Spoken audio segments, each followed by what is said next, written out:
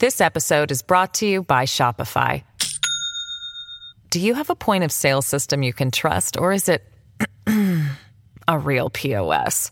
You need Shopify for retail. From accepting payments to managing inventory, Shopify POS has everything you need to sell in person. Go to shopify.com/system, all lowercase, to take your retail business to the next level today. That's shopify.com/system.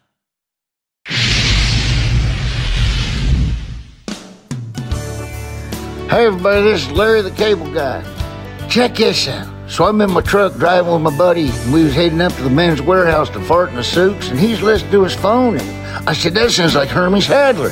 He said, it is Hermie Sadler. He's got a podcast called Leaning Right and Turning Left with Sadler and the Senator. I said, Sadler and the Senator? He said, yeah, that's his good buddy, Virginia State Senator Bill Stanley. I said, well, what in the world? He didn't know this. I said, did you know that Hermie Sadler was voted one of the 50 best looking drivers in NASCAR? He said, I did not know that. I said, 'cause it ain't true. You never know, though. He never takes off his helmet. But I know one thing, this show Leaning Right, Turning Left is good. So pull up a chair right there by your phone, get yourself a cold beer, and give a listen right here to this week's episode of Leaning Right and Turning Left with Sadler and the Senator. I'll tell you what, I bet Michael Waltrip's even listening. He's always wanted to do something like that. Oh, Sadler, got another one over on Waltrip. Get her done. I'm Virginia State Senator Bill Stanley, and I'm leaning right. I'm former NASCAR driver and Fox Sports analyst Hermie Sadler, and I'm turning left. This is another edition of Leaning Right and Turning Left with Sadler and the Senator. So how you doing? I'm doing great, buddy. How are you? Well, I'm exhausted. The General Assembly session just ended, and it was a marathon. Oh, is this physically exhausted, mentally exhausted, or a combination of the two? Yes. Yeah. Yeah. All the above. Oh, yeah. I mean, your eyes are tired. You're tired of reading things. You're tired of arguing. You're tired of the negotiating. It's a 45-day session, so everybody's really kind of on edge to begin with. You've got to do what usually you cram into 2 months into a month and a half. And tempers flare, things need to get done. Bills that may have looked like they were going to pass go into committee and conference because there are differences between the from the House of Delegates and the Senate. You try to rectify those. Sometimes when they go into conference, they never come back out. When they come back out, they may be changed, or one position was decided for over the other. And then you've got to reread the bill and make sure you know what you're voting for or voting against. And it's a process, and it's an age-old process. There is, order to that process, but it takes a lot of time. So the last 5 days, 6 days really, we've been in session for at least 6 hours a day, and a couple of those 9 hours. So it was a tough finish. And then we came out with no budget. So we passed what was called a skinny budget, which had to pay the things we had to pay, like retirement system, Virginia retirement system, into our rainy day fund, things that make the bond rating companies look at Virginia and say you're a safe bonding state. And then they just kind of broke and said they'll come back, which reminds me of what happened last year, if you do remember. I do. They left. I do. With there's no bill on skill games, no, tax and regulate, no attempt to kill, no bill such as that. And then it showed up in the budget, and that continued our legal odyssey, as you know. So, what I worry about the most when it comes to the budget is, one, they're far apart. And they're emotional pretty much now. But when we are here, we're looking over their shoulders. We're asking them questions. We're getting updates. I always kind of compare politics, especially inside the legislature, as like a pyramid, a legislative pyramid. And at the top of the pyramid, there's less space and less people. And now what we've done is left the conferees to go and do whatever they're going to do. And then they call us back within 72 hours, give you a chance to look at it maybe for, a night, and you vote on it. And so you don't know what you're getting, and you weren't involved in the process. It leaves legislating hanging and the unknown hanging, and it messes up your schedule nonetheless because you have to come back. You may not can answer this, but is some of that by design? I'm starting to think it is. It's not supposed to be. We're supposed to leave with a budget. Yeah. At the end of the first biennium, we run on 2-year budget cycles. You pass the main budget. We didn't do that on time last year. It was after what? Memorial Day? When Memorial Day, Sunday night when I started getting phone calls. I had COVID. Hey, Hermie, do you know what this new skill game criminal code change means? It's in the budget? I'm like, to be sure, they wouldn't ask y'all to vote up or down on something you don't quite understand, would they? They wouldn't legislate in the budget, would they? They would not. They would not change the criminal code and make it permanent in a budget. So, a little bit of a teaser. You've got an interview coming up on this show later today with one of your compadres here in the Senate, Democrat, but one that you respect a lot, and I know you do.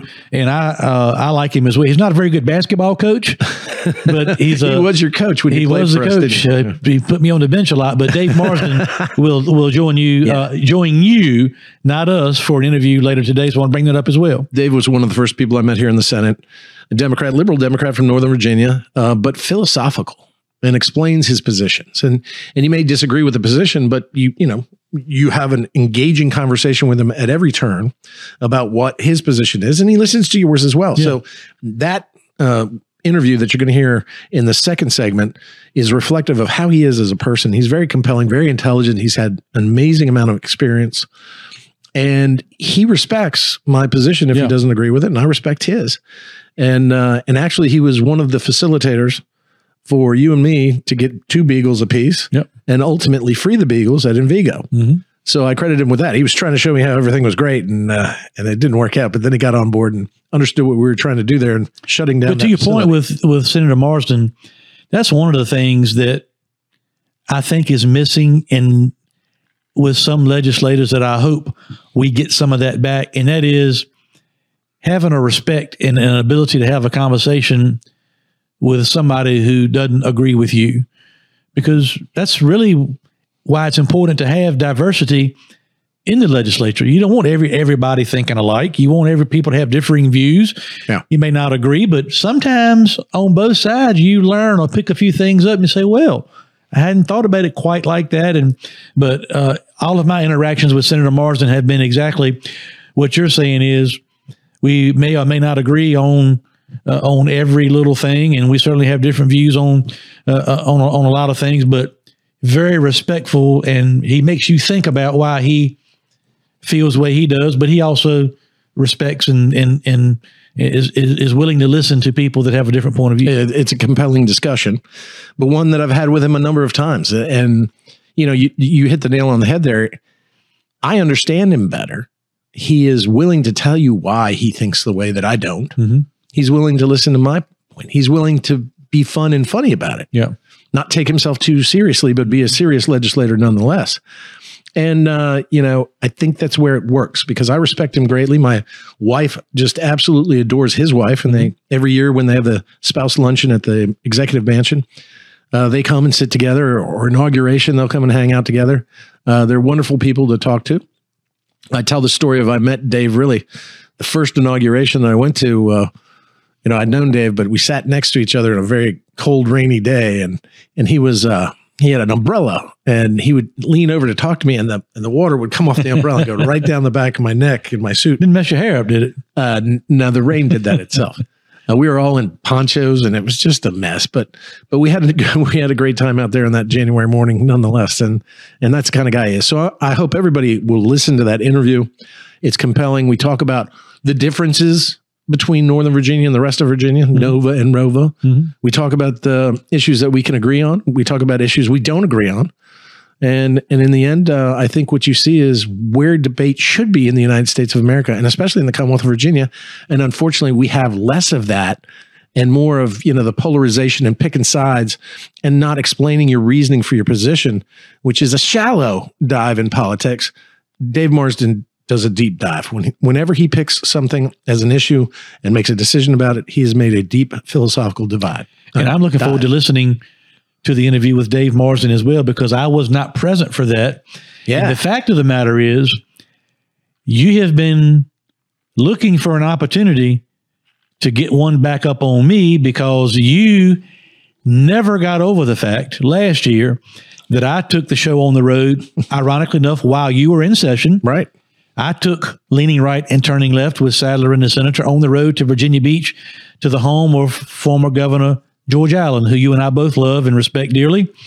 And I did a one-on-one interview with him that was a classic for the podcast. And so this was your opportunity, while I was not able to come, while you and Senator Marsden were in session, to sit down and do a one-on-one and exclude old Hermie from that conversation. We weren't excluding old Hermie. Old Hermie didn't have it in his schedule where he could make such a time. And actually what we did was, we were in the middle of session yesterday, and he had agreed we were going to do it after session ended, but session didn't end until 7. So at about 1 o'clock, he looks at me and says, "Hey, you want to go over there and record?" And we had about an hour and a half break, walked over there in the rain and put about 15 minutes of an interview together. And it was seamless and a lot of fun. And, you know, I don't want to do that too often, but I did make mention that this was getting back for you interviewing Governor George Allen. I have no doubt. Without me. I have no doubt. And so I enjoyed it thoroughly. You remind me a lot of Jimmy Spencer. You never forget. No, I just always remember there's a difference. All right. So Senator Marsden coming up. Getting back one other time to the budget. Yeah. Obviously, the main part of the budget that most people, whether you're close to the General Assembly or not, first thing you'll hear people talk about is what to do with the surplus, or some of the surplus that the Commonwealth of Virginia has. I'm quite certain Governor Youngkin thinks that money belongs back into the hands of the people. Correct. And maybe some on the other side think that they may know better what to do with the people's money than the people. So address that, and then what other roadblocks are there to finalizing this budget? Well, I think you described exactly what's going on. I mean, perfectly. I mean, that's why you would make a great senator. What we have is three differences in a budget. The governor hands down the amendments to the first year budget and the second year biennium. He had, because we had such a surplus, over $1 billion of tax relief going back to the citizens because, as he says, it's their money. And that was reflected in the House budget. Governor sent down his amendments. They crafted a budget in the House, mostly incorporating every single one of the governor's ideas. And on the Senate side, they had no tax relief for hardworking Virginia citizens. They had a lot of spending projects that were, you know, what they like or in their progressive agenda. Plenty of South Side, and you're part of Virginia too, I'm sure. Yeah, and we'll talk about one of the bills that didn't get funded, one of my bills, but they were absolutely differing budgets to the point where when they got back together, we appoint conferees, we pass our own budgets in each chamber, send them over, reject it. They have conferees to work out the differences. Those conferees, unfortunately, are people of leisure mostly, older senators and House of Delegate members, maybe not working, maybe don't have the kind of schedule I have or other people that have jobs who want this done and willing to stay a little bit overtime to get it done. But they just couldn't seem to get together and negotiate or talk with any kind of, it was fits and starts with any kind of consistency. They made some headway on certain things and then they bogged down on others. So, they started over $1 billion basically apart in spending priorities. They wanted to spend the $1 billion. Republicans wanted to give it back to the people. And so when you start out like that, it's going to be a long, bumpy road. But when they put also in there in the budget in the Senate side, the Democrat-controlled Senate side, stripping out money for the lieutenant governor, stripping out money for the attorney general. I mean, that's just politically petty. Yeah. And, so you come to the table with your attitude, but your attitude is that you're not going to have a lot of good faith negotiation going on. And that's the problem. And so that's why when we left and we adjourned sine die, which is dissolving the body, we did so without a budget amendment, an amended second-year plan. We're going to have to come back. Could be next week, could be in a couple months, could be whatever. And who knows what we're going to get as they negotiate while we're out of session. But ultimately, it demonstrates that we just can't seem to work together like we should. And we're looking at a re-election year for most of these 140.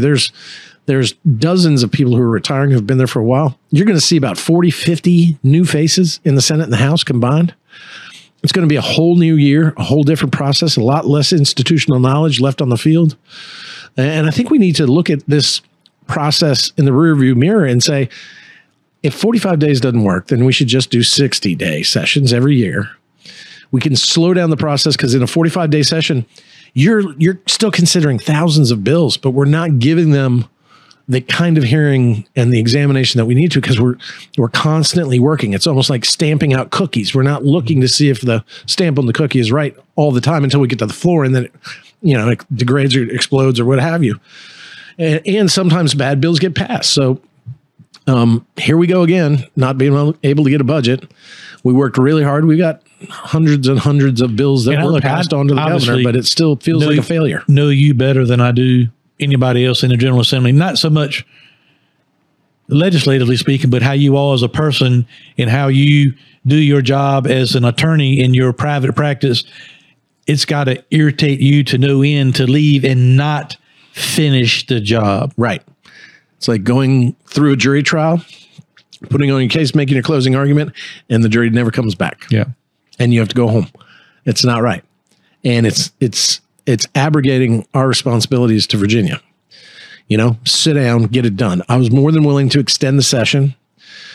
And yet most of these politicians wanted to go back to their district to end the session, because when they end the General Assembly session, they can start raising money. They can't raise money when the General Assembly is in regular session. So they want to get out so they can raise money for their fights. I mean, that seems to be a little self-centered, instead of being, hey, let's do this for Virginia and then go see if I want to get have a better chance of raising money across the board if when you left Richmond, you could go back to your districts and say, we did the job. The budget is finished. We did the work for the people. Let's have fundraisers. Will you support me? But the selling point of, well, we didn't get it done. We're not quite finished. We'll have to go back for the second year in a row, maybe even more. We have to go back and finish this and finish that. Rewarding somebody for incomplete bad behavior seems to be common. It's becoming the norm. Yeah. And again, the precedent that we're setting is that the budget doesn't have to be finished by the time we adjourn, that we can do it in secret. We can do it without transparency. And you can also maybe try to legislate through it. Correct. Every now and again. And it's the will of 5 or 6, or maybe 7, but no more. Out of 140 at the top of that pyramid, makes decisions for us all. And then basically puts a gun to your head, figuratively, and says, vote for it, don't vote for it. This is your dinner. Yeah. They put you in a box then, because just to be clear, when the budget comes, time for a vote, there's really no debate. No. There's no asking questions. You can't pull it out. Committees. Yeah, you can't pull out your either amendments. Thumbs up or thumbs down. That's exactly right. And if you have a part of that budget that you don't like, if you decide to vote no, then you open the door to some potential backlash from your constituents, because the ones that are not on your side or that want to create a false narrative potentially for a legislator will say, well, gee, you don't want your school teachers to be paid. Exactly. You don't want your law enforcement to get paid. You are smart. Well, look, I lived it. No, I'm not even in the General Assembly, and I lived it. Yeah, you've been living it with your litigation. I've been living it through, my business and other the legislative process has meddled more in your business and then meddled more in your court case than ever should have ever happened. But it gives you a good indicator of why we are where we are. Yeah. And why some things need to be fixed and not broken. So the budget will be something interesting to follow. How did you end up with bills and legislation that you were pushing towards? How many were you able to get across the finish line? Well, so I started out with 13. That's the least amount that I've ever done. My wife demanded that I put in 5, so I got to 13. So I said that was pretty close. I usually put in 30 or 40. It's a lot of work, a lot of time, but you lose track of those issues. You can't really hone in on them. Here I had 13 that I could really focus on, work on the redrafting, work on the arguments, present to the committees, convince my fellow legislators to vote for. And so 9 got out of the Senate, and 8 passed out of the House.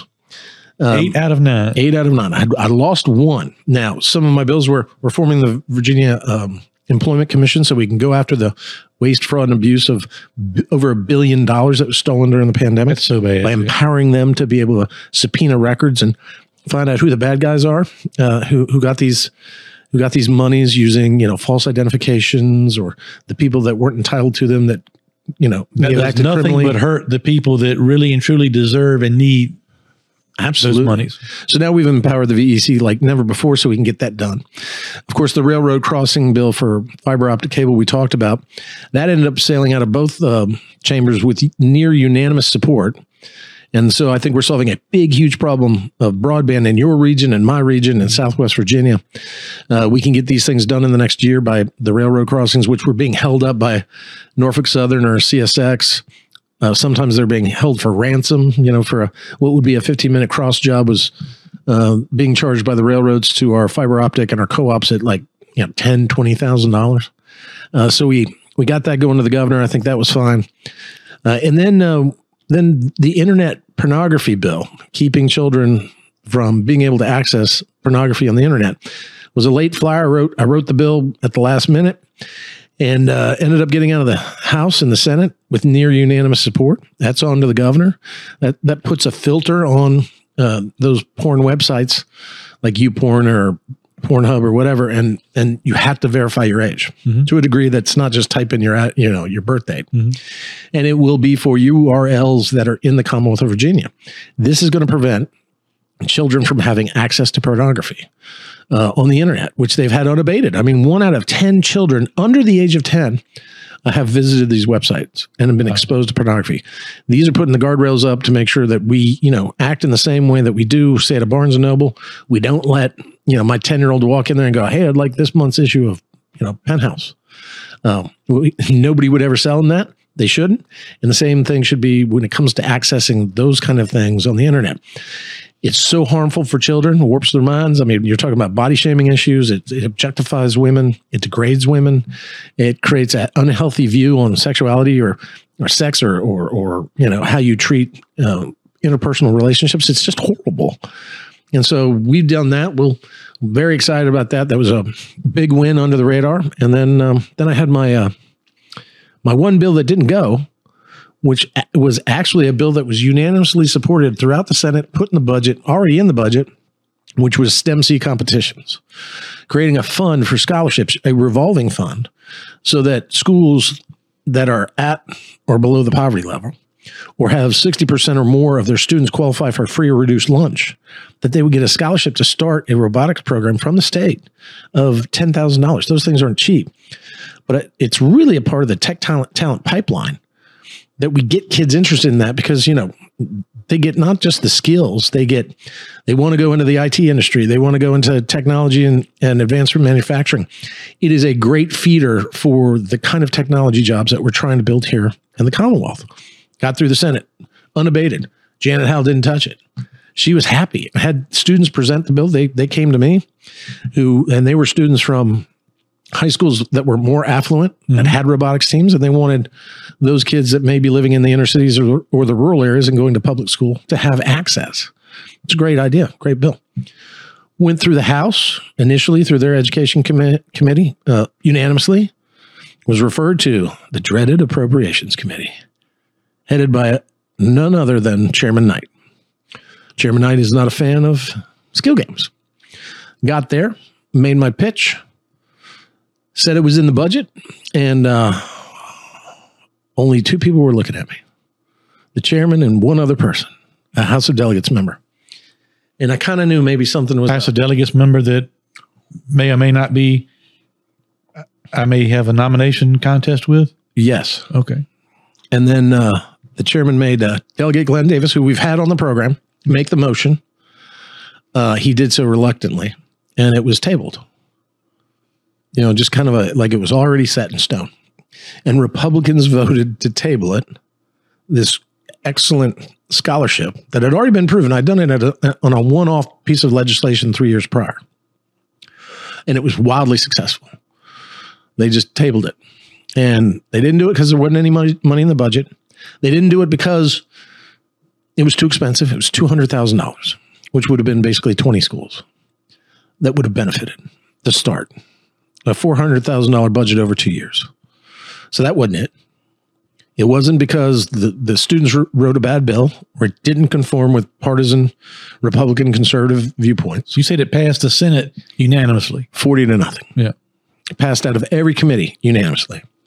They didn't even put what's called the clause on it, which says we'll only make this a law if we fund it. This appears to be one of the things that we say sometimes.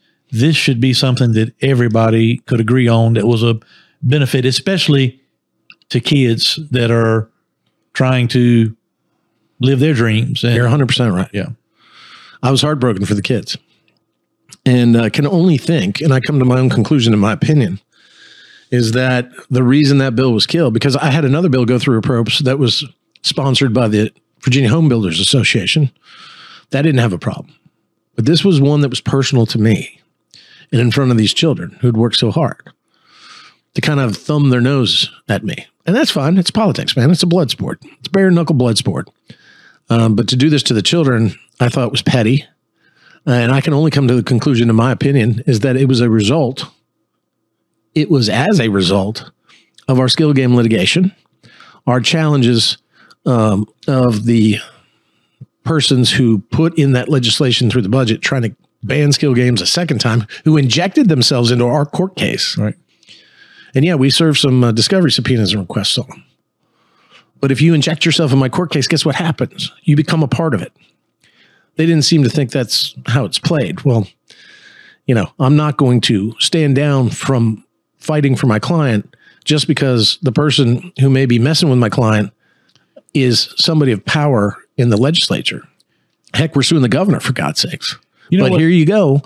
Why did they kill a very good bill that had funding, except for the only conclusion, in my opinion, that I can draw is that they wanted to show me, teach me a lesson. Explain this to me. You're obviously a sitting state senator. That's what they say. The reason, in your opinion, and I happen to attend with your opinion, the reason why Barry Knight and Delegate Emily Brewer are salty towards you, in our opinion, Salty. is I hired you because you make your living as an attorney. Correct.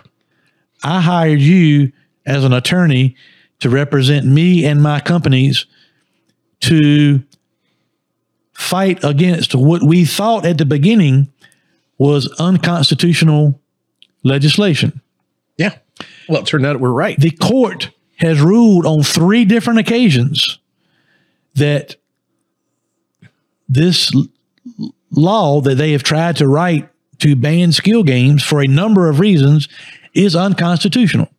So you're not representing me and my company as Senator Bill Stanley. You're representing me and my company as Bill Stanley attorney, the Stanley Law Group. Right. Why can't these people separate? You know, you over here for a month and a half, certainly not for the money. Y'all make what, 18 grand? 18 grand for the whole year? Yeah. But your job that you work to provide for your family and how you make a living is as an attorney. Yeah.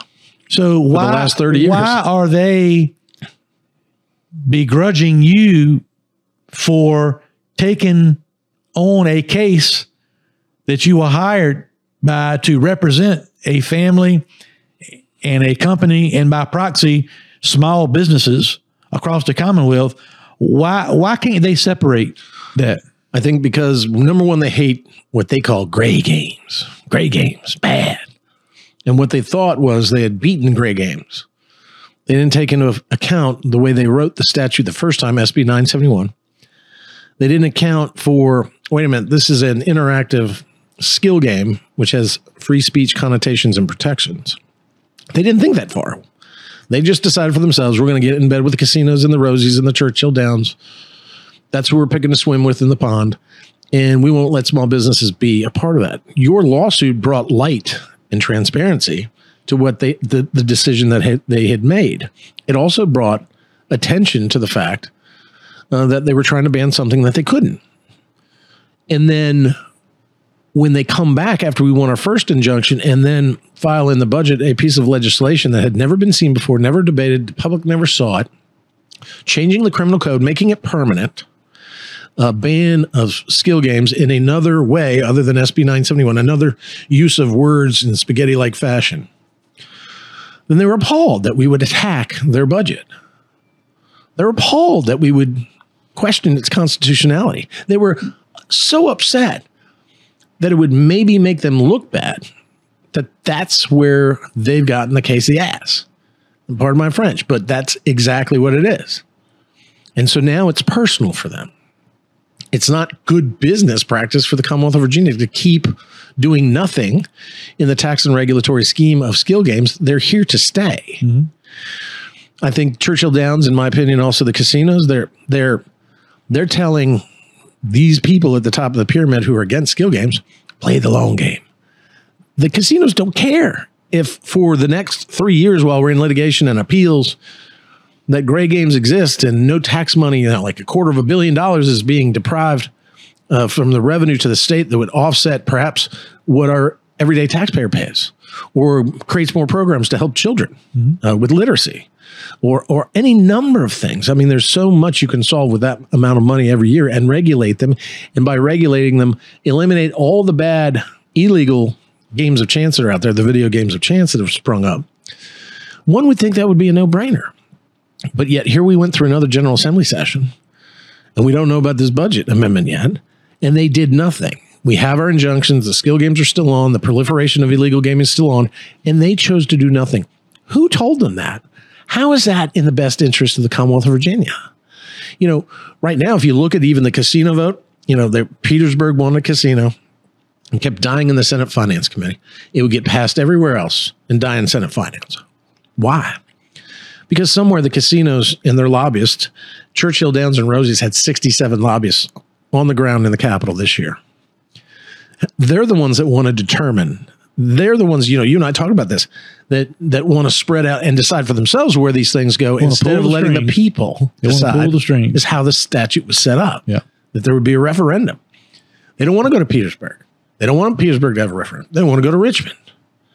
And so whoever's going along with whatever their grand plan is, number one, they're controlling Virginia. Virginia's not controlling them. Two, they would rather Virginians lose by the time the appeals process is finished in our case, if it goes that long with no solution, $750 million. That could help the mental health institutions we have. I mean, I could go over the list of where that money could make the biggest difference in the Commonwealth. And the casinos don't care. And they've convinced the people that pull the levers at the top of that pyramid that they shouldn't care either. And it's no big thing because we're better, we're bigger, we're more important than these skill games. They're willing to cut off Virginia's nose despite its face. So go back. So you had this bill to provide these scholarships to these schools for these robotics programs, passed unanimous out of the Senate. Everything's looking good. Unanimous out of the House Ed Committee. Right. So you go to Senate Finance. House Appropriations. And that bill gets killed. Yeah. So pretty unceremoniously. Yeah. Okay. I mean, it was like scripted. So you and I hadn't even really talked in detail about that, if at all. But one night last week, I got an unsolicited email from somebody I had never met. It was one of the teachers and or advocates for the robotics program at Franklin High School in Franklin, Virginia. Not Franklin County, but Franklin High School, City of Franklin, Southampton County. And this person sends me about a long 2-3 page email about the fact that your legislation that would have helped their program got tabled, effectively killed, in House appropriations. And this person went on to write to me about this, that, and the other. And they said, one of the legislators that voted to kill your bill was Emily Brewer. They also attached to this email a picture that last year at the Southampton County Fair, Emily Brewer took a picture with 5 or 6 of these kids in this robotics program. And according to this teacher that wrote me this email, told all the students, I look forward to supporting you and I'm going to help you in every way that I can. Wow. To do all these things, told the teacher and these kids at this photo op. And then when it came time to help, she chose to go along with, I guess, higher forces or more pressure or Her whatever. boss. Her boss. Let's just be honest about Yeah. it. You serve at the pleasure of the chairman. Yeah. So, of course, she's going to do what he wants to do.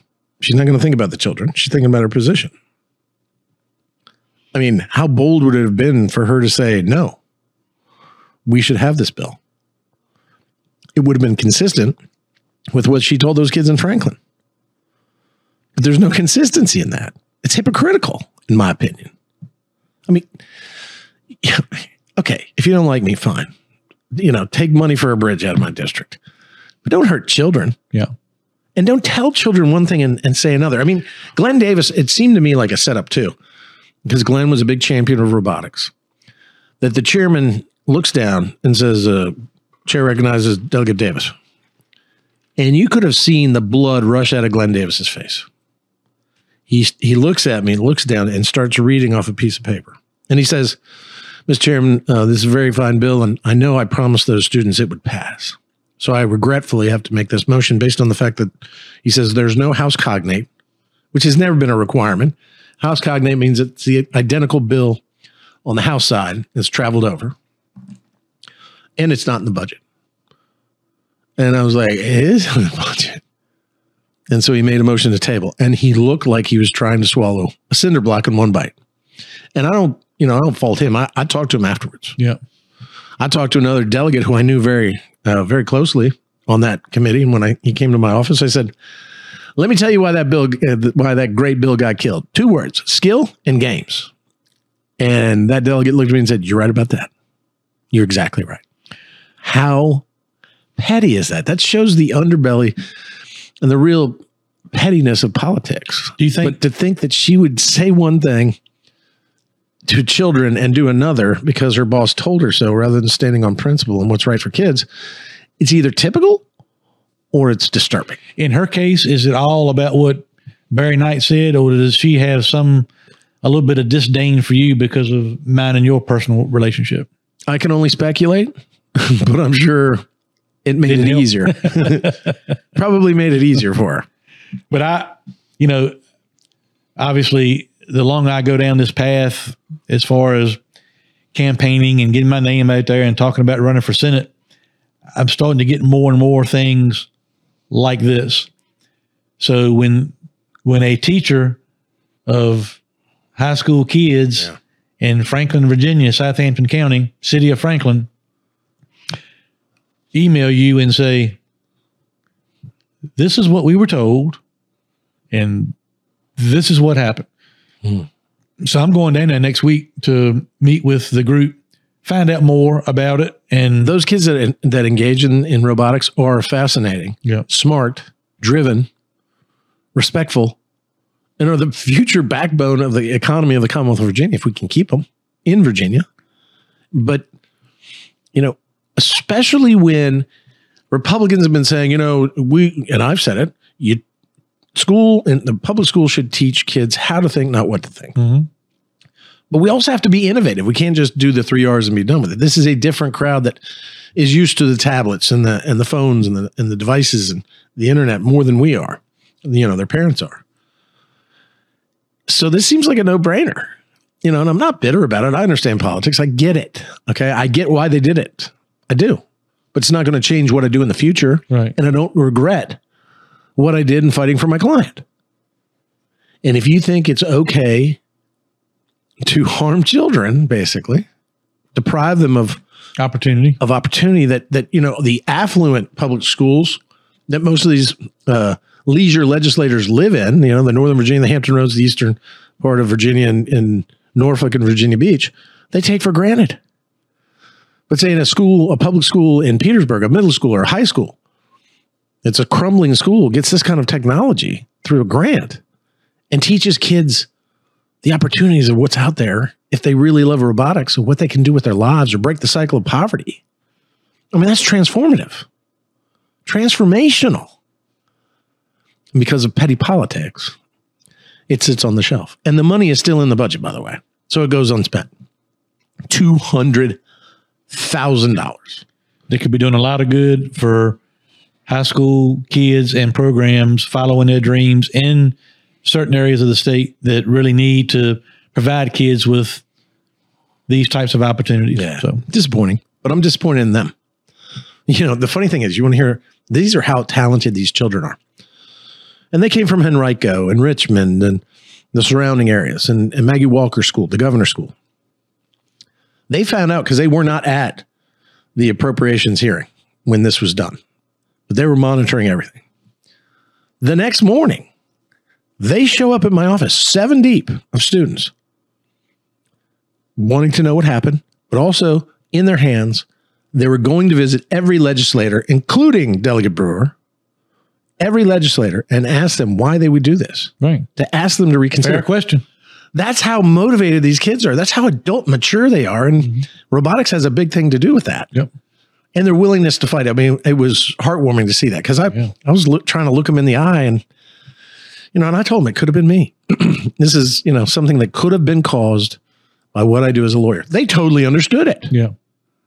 but they weren't going to stop fighting for the children that don't have robotics programs and clubs in their schools. I mean, I fought to make sure through the Virginia High School League years ago, put a bill in, then pressured them to make sure that they acknowledged that robotics was a letterman sport. Because, you know, when we played baseball and sports, what a big chance of us going pro in baseball or football. But every single one of them can go pro. That's the awesome part of robotics. So I'm not going to give up the fight. I've asked the governor maybe to hand down an amendment for appropriating that money. Maybe it comes out of the budget we see. Who knows? But we're not going to give up on it. We'll be back next year Imagine with the bill. Look, my comments may come back to haunt me at some point, but imagine being in that kind of position as the chairman of appropriations in the House and making a decision on a piece of legislation like that, in our opinion, because you are disappointed that a sitting legislator who makes a living as an attorney represents a family and a small business in a litigation against what a court has ruled on 3 different occasions is an unconstitutional law. Yeah. Let me say that again. He, in our opinion, is holding a grudge against you because you, as an attorney, were hired by me on behalf of my companies to challenge what we thought was an unconstitutional law that was government overreach into small business, created a whole bunch of other problems, including unfair government, issues with the free market system, all these other things. Yeah. And we have won in the court. We didn't convince some lobbyist. We didn't convince some special interest group. In a court of law 3 different times that we're right. Yeah. So you would think at some point in time they would wake up and say, Bill, we may not have agreed with what you were doing, but you know what? You're on the right side of this. I would have thought by now they would have. I mean, we took this is 2 in a row, 2 years in a row, not resolving the problem and allowing illegal gaming to proliferate, which hurts the casinos, hurts everybody. We're not collecting the tax revenue that we should, and we're not regulating and enforcing the gaming laws around that regulatory process that we could have done with skill games. And to your point of what you were saying, they're taking it out on me personally as a politician with legislation because of what I do in my private life. The chairman of Approps is a pig farmer.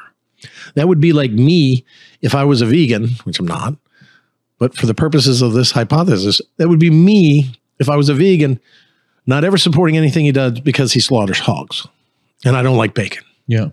I mean, that's your life. That's what you have to do. And even if it crosses over, which it has, into the legislative process, it's because the legislature has done the bad, wrong thing. First, it passed an unconstitutional law, kicked that out. Then it snuck something into the budget, try to get it another way. We got that kicked out. And when they injected, as I said earlier, themselves into your lawsuit, then they're subject to scrutiny. You shouldn't act shocked, Mr. Chairman, Madam Chair, that you're now a part of a lawsuit that you exacerbated, not only created, but then exacerbated in the middle of it.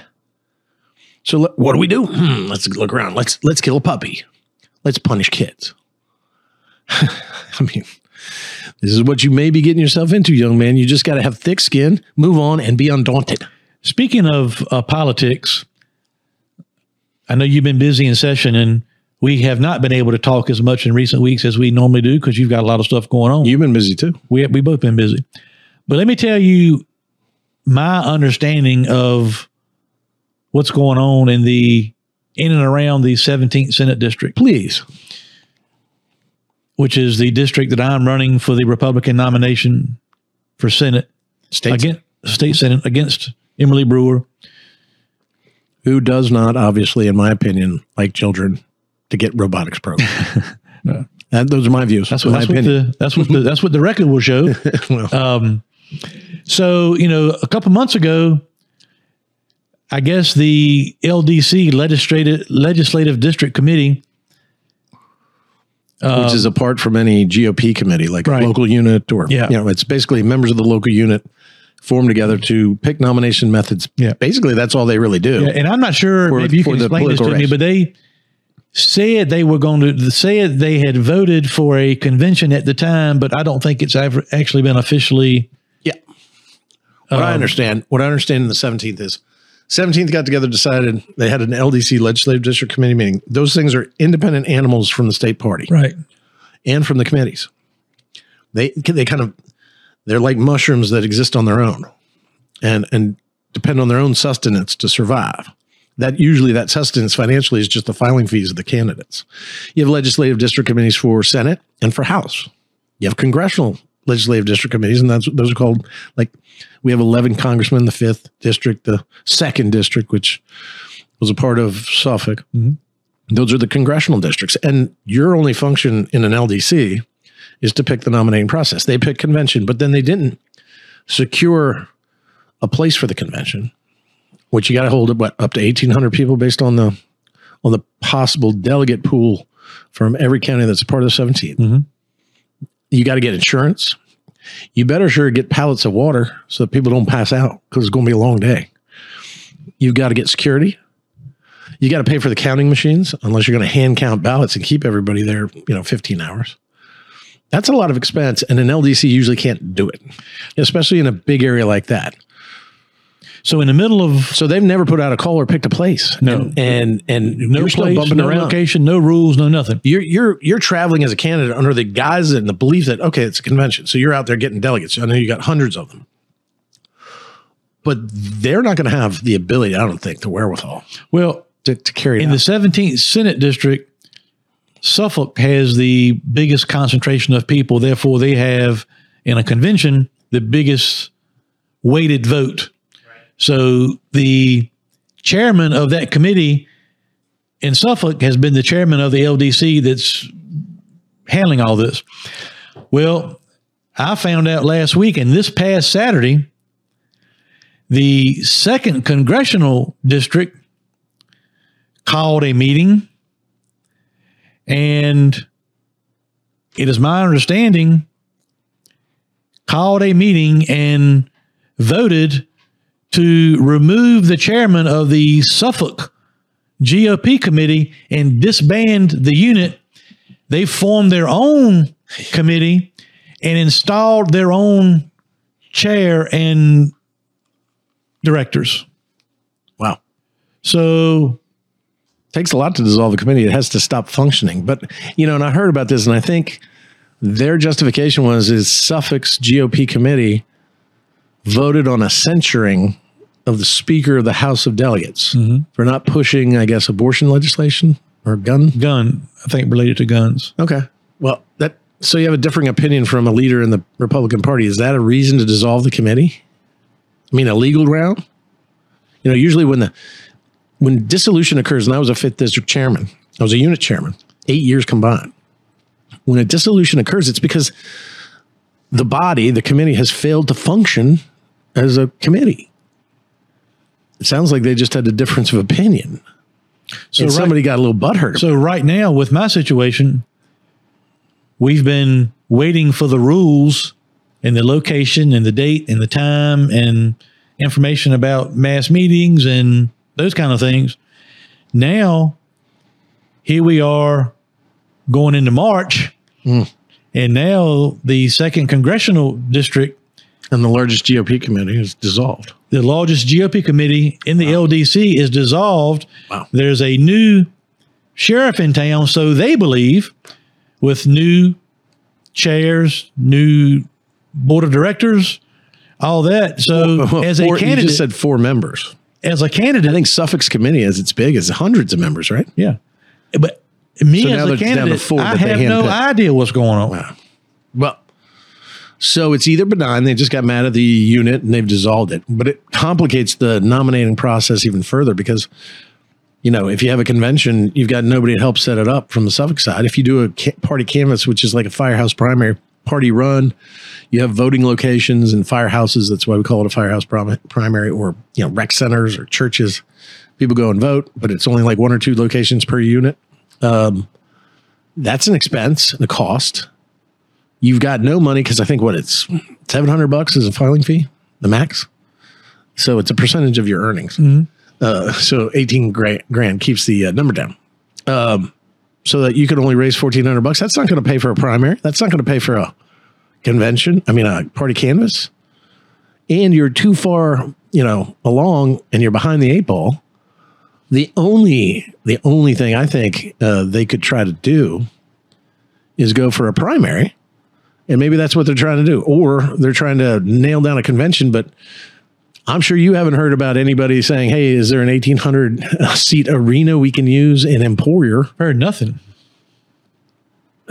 Wow. So I don't know. It's just I mean, when you look at that, timing, the timing of it just, so the question would be, is your opponent trying to play a little shenanigans? yeah, I mean, I don't know. I don't know. The timing of it, and I mean, having an opinion should not be a reason for dissolution. So that seems to be a knee-jerk reaction. In my opinion, that's just how I think of it. I don't think if I was 5th District and this happened, I would handle it this way. Certainly, I'm going to tell you, Suffolk probably should have written a letter unanimously saying we're very disappointed. The censure thing tends to get under politicians' skin, and that's why you do them. I don't think what they did is a violation of the state party plan. And so I'm a little, I hope they're appealing. The formed 2nd District Committee can appeal that to State Central Committee, which is like the Congress of the Republican Party of you Virginia. mean the Suffolk GOP committee can appeal that? Yeah. Okay. Yeah, they can appeal that. And I haven't been in front of the rules of the RPV, the bylaws, but one would think that you're saying the chair of the 2nd District dissolved them, or the committee of the 2nd District, Congressional District? I just know it's my understanding that the 2nd Congressional District Dissolve Suffolk. Suffolk, call the meeting and install their own officers. Then that's an action that can be appealed to the political body of the RPV, known as the State Central Committee. And while it's on appeal, I think the old committee still lives. I don't think the action in dissolution stands until that appeal process. That's what I remember. I can't be It's just another unknown for us because, well, the question then would be, would they try to, I'm guessing either the chairman or the chairman appointed somebody to the 17th Senate District to serve on the Legislative District Council Committee, the LDC. Mm-hmm. So their only thing would be to try to remove that person, but you can't do that. It's not possible. LDCs stand separate and apart. Well, then maybe replace him or her, I guess, with somebody that they wanted. mm-hmm. But what they had was a convention. So if your opponent favors convention, then all they need to do is pick a spot, pay for it, find a way to pay for it. If your opponent wants a primary, then they would put them in there to change the method of nomination. So they're either going in there to solidify, but it would take weeks to solidify where it's going to be, when it's going to be, and how you're going to pay for it. The easiest move is to ask for a primary, because we've run out of time. We don't have the money. Let's move, reconsider whatever the vote was for convention, and let's file for a primary. And that would be the only things I think they could do. But I don't think they can come in and just kind of blow up the Legislative District Committee because they don't like what happened in Suffolk. One is not the other. Yeah. They're independent of each other. I'm watching and learning. It's just ironic that all this has taken place right here at a point in time when we are awaiting Yeah. the LDC to finalize the details of our nominating, as it stands now, convention. Welcome to politics, brother. I mean, this is not surprising. It's, it is a circus. And remember when I told you, when you told me you were going to run, I said, don't forget the insanity of the campaign. It becomes insane very quickly. Other people try to tell you how you should think or what you should say or where you should go. And there's always there's always a ghost around the corner. There's always some thing that puts us at the cliff at any one given moment. It's very intense and all this stuff. And it creates this kind of insanity. It's overwhelming sometimes to the senses. You just got to say, hey, look, I know who I am and I want to stand for. I know how I've got my strategy on how I'm going to get to the people that are going to vote and get my message out and stick to it and just let the other stuff be white noise. Yeah. Because I think ultimately, whatever's happening in the 2nd congressional district with the Suffolk unit can affect the method of nomination, perhaps. But I don't think it affects the outcome necessarily. There's got to be you got to have takeover plus shenanigans. We'll see what happens. Thomas Jefferson said vigilance is the eternal price of liberty, brother. So you got to kind of watch out for it. Wanted to make Don't let it drive you crazy. Yeah. Go make one other comment here. And I updated this the other night on my social media platforms. But, on March 13th, we've talked about it before here on the podcast. I have planned a rally / fundraiser concert down in Franklin, Virginia at Main Event on Main Street in Franklin on Monday, March 13th. That concert came to life because my dear friend Phil Vassar nominated or volunteered to come play a show for my campaign. Phil Vassar, fellow Virginian, great entertainer, great friend. And our theme song. Theme song here, just right there with Larry the Cable Guy. Well, I can't, just like I said the other night, I can't give a lot of details, but I will just say that there's been a family emergency for the Vassar family. And Phil is at this time not able to come attend the concert on Monday, March 13th in Franklin. So what I announced the other night is I've already sold like 150 tickets, VIP tables. We all want the show to go on, as does Phil. And at the appropriate time, Phil will be back to do another event for us. But so my attention started to go to what can we do to let the show go on and still entertain the guests and supporters that are coming to Main Event in Franklin on Monday night. So the update was, and I want to give it here, is, and I say this all the time, Bill, and I count you in this group. The one thing that I have from this crazy life that I've lived is some of the best friends all across the country and all different walks of life, whatever you want to call it. But so I called on a couple more of my friends to come in to help me pull this off in light of the situation with Phil Vassar. Like Plug Moore and the Big Swede? The Big Swede, the Big Swede will probably be there, but he will not be performing. Oh, okay. Plug Moore is a walking performer, as you know. He is. But I wanted to, I'm not going to say replace, but I needed to find some people, wanted to find some entertainers that could help us keep the show on the road that, and I've something else, you and I have talked about this too, but if I'm calling to ask somebody to do something for the Herman Elliott Sadler Foundation, that's one thing.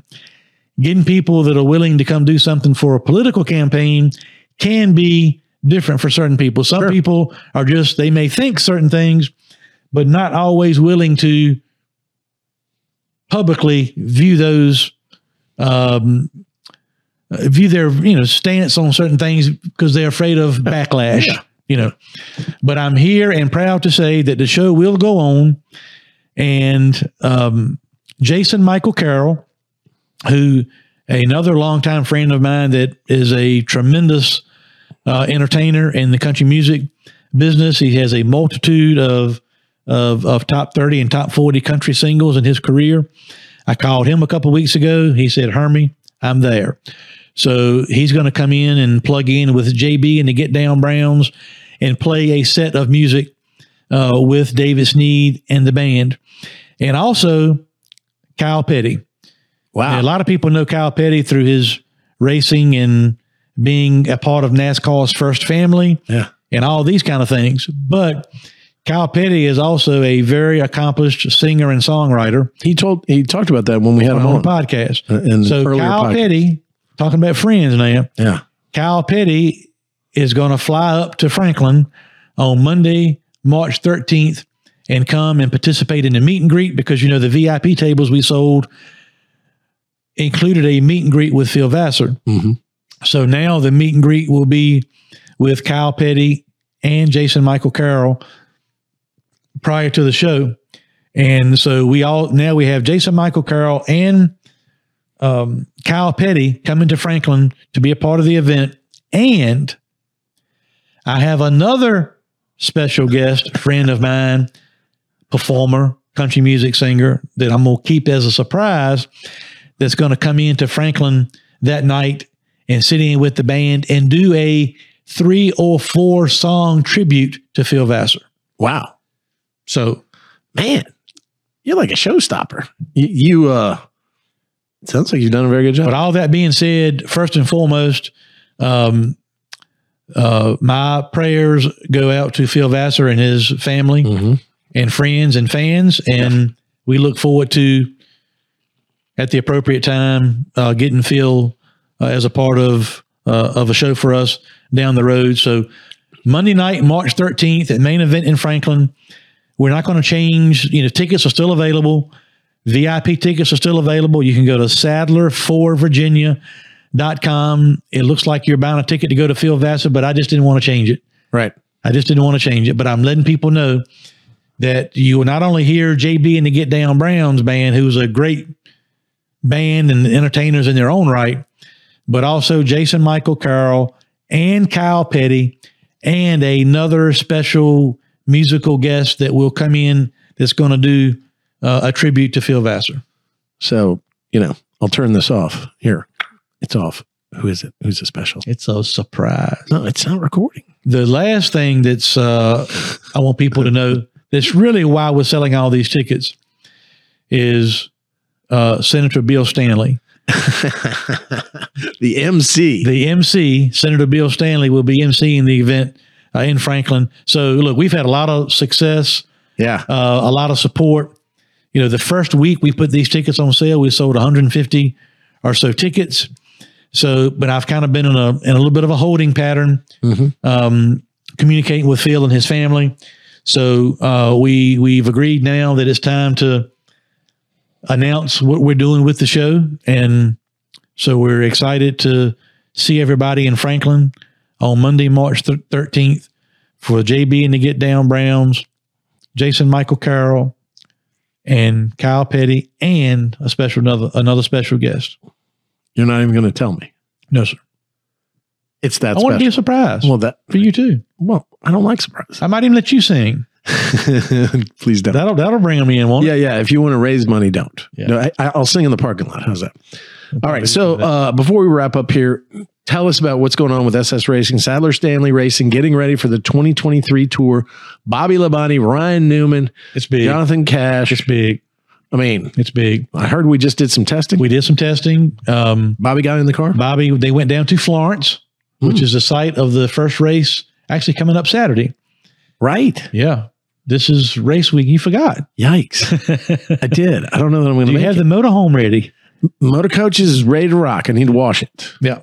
But I don't know if I'm going to be there. So this Saturday, the SS Racing team kicks off the 2023 season at Florence Motor Speedway. Listen to, I know we talk about it a lot, but the 2-car team for Sadler Stanley Racing in the Smart Series, Southern Modified, sponsored by Pace-O-Matic. Yes, you can say that. Ryan Newman, and Bobby Man, Labonte. that's hot. That is hot. I love it. And the car's good? Car's good. They went and tested this past week. Bobby called me after the test. Tickled, thrilled to death, ready to go. How did Phil do down in New Smyrna? I didn't follow it every night, but I know they had 2 or 3 top 5s during the week. Ran okay. All right. Well, get some good, breaking in. Sure. So that this is going to be exciting. So we've got the Smart Series. We've got them running some of the Wheeling races. Yeah, right now the Wheeling, NASCAR Wheeling Modified Tour races we're planning to run include a stacked slate of tracks in Virginia, which is really important for us. Yeah. Richmond, we had a ball last year. You got a suite. Yep. Going to do it again. Entertained a bunch of legislators and supporters, some fundraisers. Yep. Those kind of things.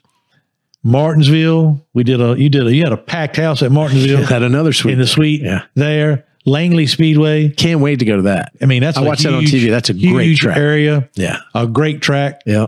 So we'll do something there. And then North Wilkesboro. This year, the modified race at North Wilkesboro will be run under the NASCAR Wheeling Tour banner. And we have to go back to North Wilkesboro and defend Absolutely our race championship. Now, is that going to be during All-Star Weekend or is that going to be a different time? I'm not sure. I got to look at the schedule. Have you been watching the progress that they're making in rebuilding North Wilkesboro? It's amazing. I have. It really is amazing. At least for the first year, they're not messing with the track. See, and you and I started this race team and this podcast for a certain reason, especially give us a platform to talk about our issues with skill games, but also we really have we share a love of short track racing, rural racing, grassroots racing. And we said we were going to, work to make sure that we rebuild racing from the ground up and to see North Wilkesboro blossom so quickly. And we were the ones who won the first race back. And in addition to Martinsville, Richmond, and Langley in the Wheeling Modified Tour, the Smart Series this year, they've added Lonesome Pine Speedway up in Coburn, Virginia. That's far southwest, buddy. Yeah. But they've still got Dominion, Motor Mile, South Boston, Motor Mile. Yeah. All these tracks that are a growing presence on the Smart Tour. That one thing that you've always talked about is not only the races, but how important these races are to these rural communities. Yes. That the Smart Tour is going to this year. So we're back year 2. We've doubled everything up. We're running 2 cars everywhere we go. And for the majority of those races, it's Bobby Labonte and Ryan Newman. Ryan has a couple of conflicts during the course of the year due to, and I certainly understand it, his commitments to his daughters, things he's doing with them. And Jonathan Cash, who really performed well for us at Hickory last year. Oh, yeah, he did until he got wrecked. We'll stop in. He qualified top and fast in practice, qualified top 5. Stuffed in the fence with like a couple to go. Wasn't his fault. No, it wasn't. Hickory was a night that I'd really soon forget. We were really going to have both of our cars finishing in top 5. And then 2 minutes later, one gets black flagged for a phantom restart violation, and the other one gets stuffed in the fence. Yeah. Yeah. But as they say, that's racing. Well, I don't know that I acted completely properly, but I let my feelings know. I let them be known. Yeah. So you just walked down that race, you just turned around and said, I've had enough. And you walked out of Hickory, you got in your car and you went home. No need to. That's amazing. You got to have a 24-hour cooling off period. Well, I'm excited about this year, especially with the race car drivers and the fact that we're running 2 cars, which is very exciting. And we're running wheeling races. And, it's just going to be just super. I know you've got softball games, but you're going to try to make as many as you can. Oh, yeah. Okay. Well, I'll make more in the fall. The spring, the schedule worked out. I'll make more this year in the spring than I made last year. But once the fall gets there, I plan to be much more involved and engaged. Okay. Well, you have campaigning to do too. Yeah. I mean, it's going to be tougher doing this podcast. We just got to get together, and it's tougher with the race team because we both are running for re-election. Hopefully I don't have a primary opponent. If I do, I'm going to fight like heck. I always campaign no matter whether I have an opponent or not.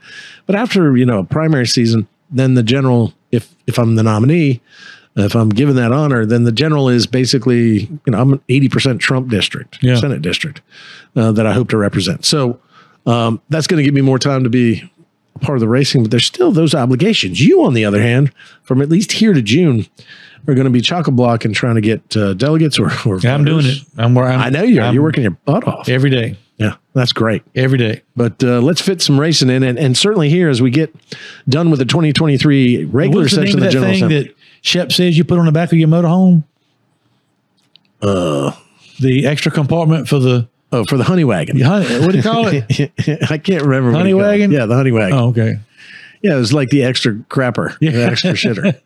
Crapper plus one. Yeah. But as we draw to close on the General Assembly session, we're going to focus more on racing as these podcasts go on. But we'll still have the political stuff as well. But I think we're going to have some great interviews. We're probably going to have Bobby and Ryan as interviewed. We're going to do a lot of this recording when we meet up at the track, which I think is always more fun. A lot of fun. I finally got a motor coach that's, at least just a notch below yours. But, we pull up alongside each other. It'll be fun. Faster, stronger, and newer. It's newer. Congratulations. Thank you. And the smaller don't worry, I'm not going to try to one up you. I'm keeping what I got. Are you sure? So you don't have to trade 3 times in 1 year like you did last year to try to leapfrog me. It was twice. Yeah. It was twice. But, that thing was like a hot little Civil War submarine at North Wilkesboro. It was about to die, and all those kids in there. I just, I had to switch. But it was a lot of fun. Yeah, it was. Really excited about this year. And our team is much more prepared heading into the season because we got our stuff built. We got a double-decker hauler, too. Got a double-decker hauler. It looks great. Out. But last year, we were racing and building cars and building our team as we go. Right. This year, we've got 4 brand new cars built and ready. 2 built specifically for the Smart Series. 2 built specifically for the Wheeling Tour. Because we've got a couple of things this year where the races are back-to-back. Like the Virginia Swing coming up. Richmond is Friday night. South Boston is the next day. Yeah, and April 1st is South Boston. It's back-to-back. So it was like that last year because we parked the coach, went up to Richmond, came back that night, and then hit the races. But we're running 2 cars in both those races. Wow. So we have to have 4 cars ready to go to the racetrack that weekend in case the worst scenarios happen, and you have to be prepared for those. You can follow along with our race season at www.sadlerstanleyracing.com. Find us on the social platforms. Of course, we'll be talking about them every week of the upcoming races. So if you want to come out, let us know you're coming, and we'll make sure we make it a great adventure for you. Meet the drivers, get their autographs, hang out with us. To enjoy it more this year. It was stressful last year getting everything up and going, but we're prepared for a great season this year, and I'm looking forward to it. It's going to be fun. It's going to be fun. It's so great to have the Labontes Christens working with us, and so great to have Ryan Newman and Mackenzie, and just I can't wait. It's going to be fun. Like a kid at Christmas, where Christmas goes from March to October. So tell our viewers what's coming up next year on the podcast, your interview. Oh, yeah. Okay, we're going to take a break here in a second, and coming up is Senator Dave Marsden, Democrat from Northern Virginia. He's got some great insights, and at least give him a listen. You don't have to agree with him. I didn't. You can tell when I'm not agreeing with him, but we had a really interesting conversation, like I said earlier, and I think it really demonstrates what Virginia politics is and should be and still can be. We can disagree, as Winsome Sears would say. Our Lieutenant Governor. Disagreeable. Being disagreeable. I agree. Ladies and gentlemen, thanks for listening to this segment. Stay tuned. After these messages, we'll be right back with Senator Dave Marsden. This episode is brought to you by Shopify. Do you have a point of sale system you can trust, or is it a real POS? You need Shopify for retail. From accepting payments to managing inventory, Shopify POS has everything you need to sell in person. Go to shopify.com/system, all lowercase, to take your retail business to the next level today. That's shopify.com/system. Hi, folks. This is Hermie Sadler. Thanks for listening to our all-new podcast, Leaning Right and Turning Left with Sadler and the Senator. I hope you are enjoying the show as much as Senator Stanley and I enjoy bringing it to you. Whether you're a family traveling together or a truck driver hauling freight up and down the highway, I hope you will take the time to visit one of our Sadler Travel Plaza locations in Virginia and North Carolina. Sadler Travel Plaza locations are licensed dealer locations for Pilot Travel Centers, and we also carry Shell Motiva petroleum products for our four-wheel friends. We pride ourselves on providing one-stop shopping for service, food, and entertainment. Our food options include Five Guys Burgers and Fries, Quiznos, Dairy Queen, Hermie Sadler's Faux Show Bar and Grill, Victory Lane Restaurant, Hunt Brothers Pizza, Dunkin' Donuts, and much, much more. Our locations include Sadler Travel Plaza in South Hill, located off I-85 at exit 12. The Sadler Travel Plaza of Emporia, which is conveniently located on exit 11B off I-95, and Sadler Travel Plaza on Highway 58 in Suffolk. We also have our North Carolina location, Sadler Travel Plaza in Dunn, North Carolina. That's exit 75 off I-95. We appreciate all of our customers, and Bill and I appreciate you listening to Leaning Right and Turning Left with Sadler and the Senator, powered by Pace-O-Matic. Hey, this is Bill Stanley, Hermie Sadler's sidekick on this podcast. When I'm not in Richmond at the Capitol or doing this podcast, my real job for the past 27 years is as a trial attorney with the Stanley Law Group. Here at the Stanley Law Group, we represent our clients in every courthouse in the Commonwealth. No problem is too small for us to solve. No case is too big for us to win. Whether it's criminal charges, traffic offenses, civil disputes, litigation matters of any sort, we handle it all. We make sure that we treat every client like family because they are to us. Your problem is our problem. Your success is our success because we hate to lose more than we love to win. And believe me, we win a lot. Don't believe me? Go ask Hermie. I'm his favorite lawyer, and he hates lawyers. So give us a call at 540-721-6028 and let us help you. Or visit our website at www.vastanleylawgroup.com. That's www.vastanleylawgroup.com. At the Stanley Law Group, we'll make sure we're the lawyers that you swear by and not at. And we're back. I'm Virginia State Senator Bill Stanley, and I'm leaning right.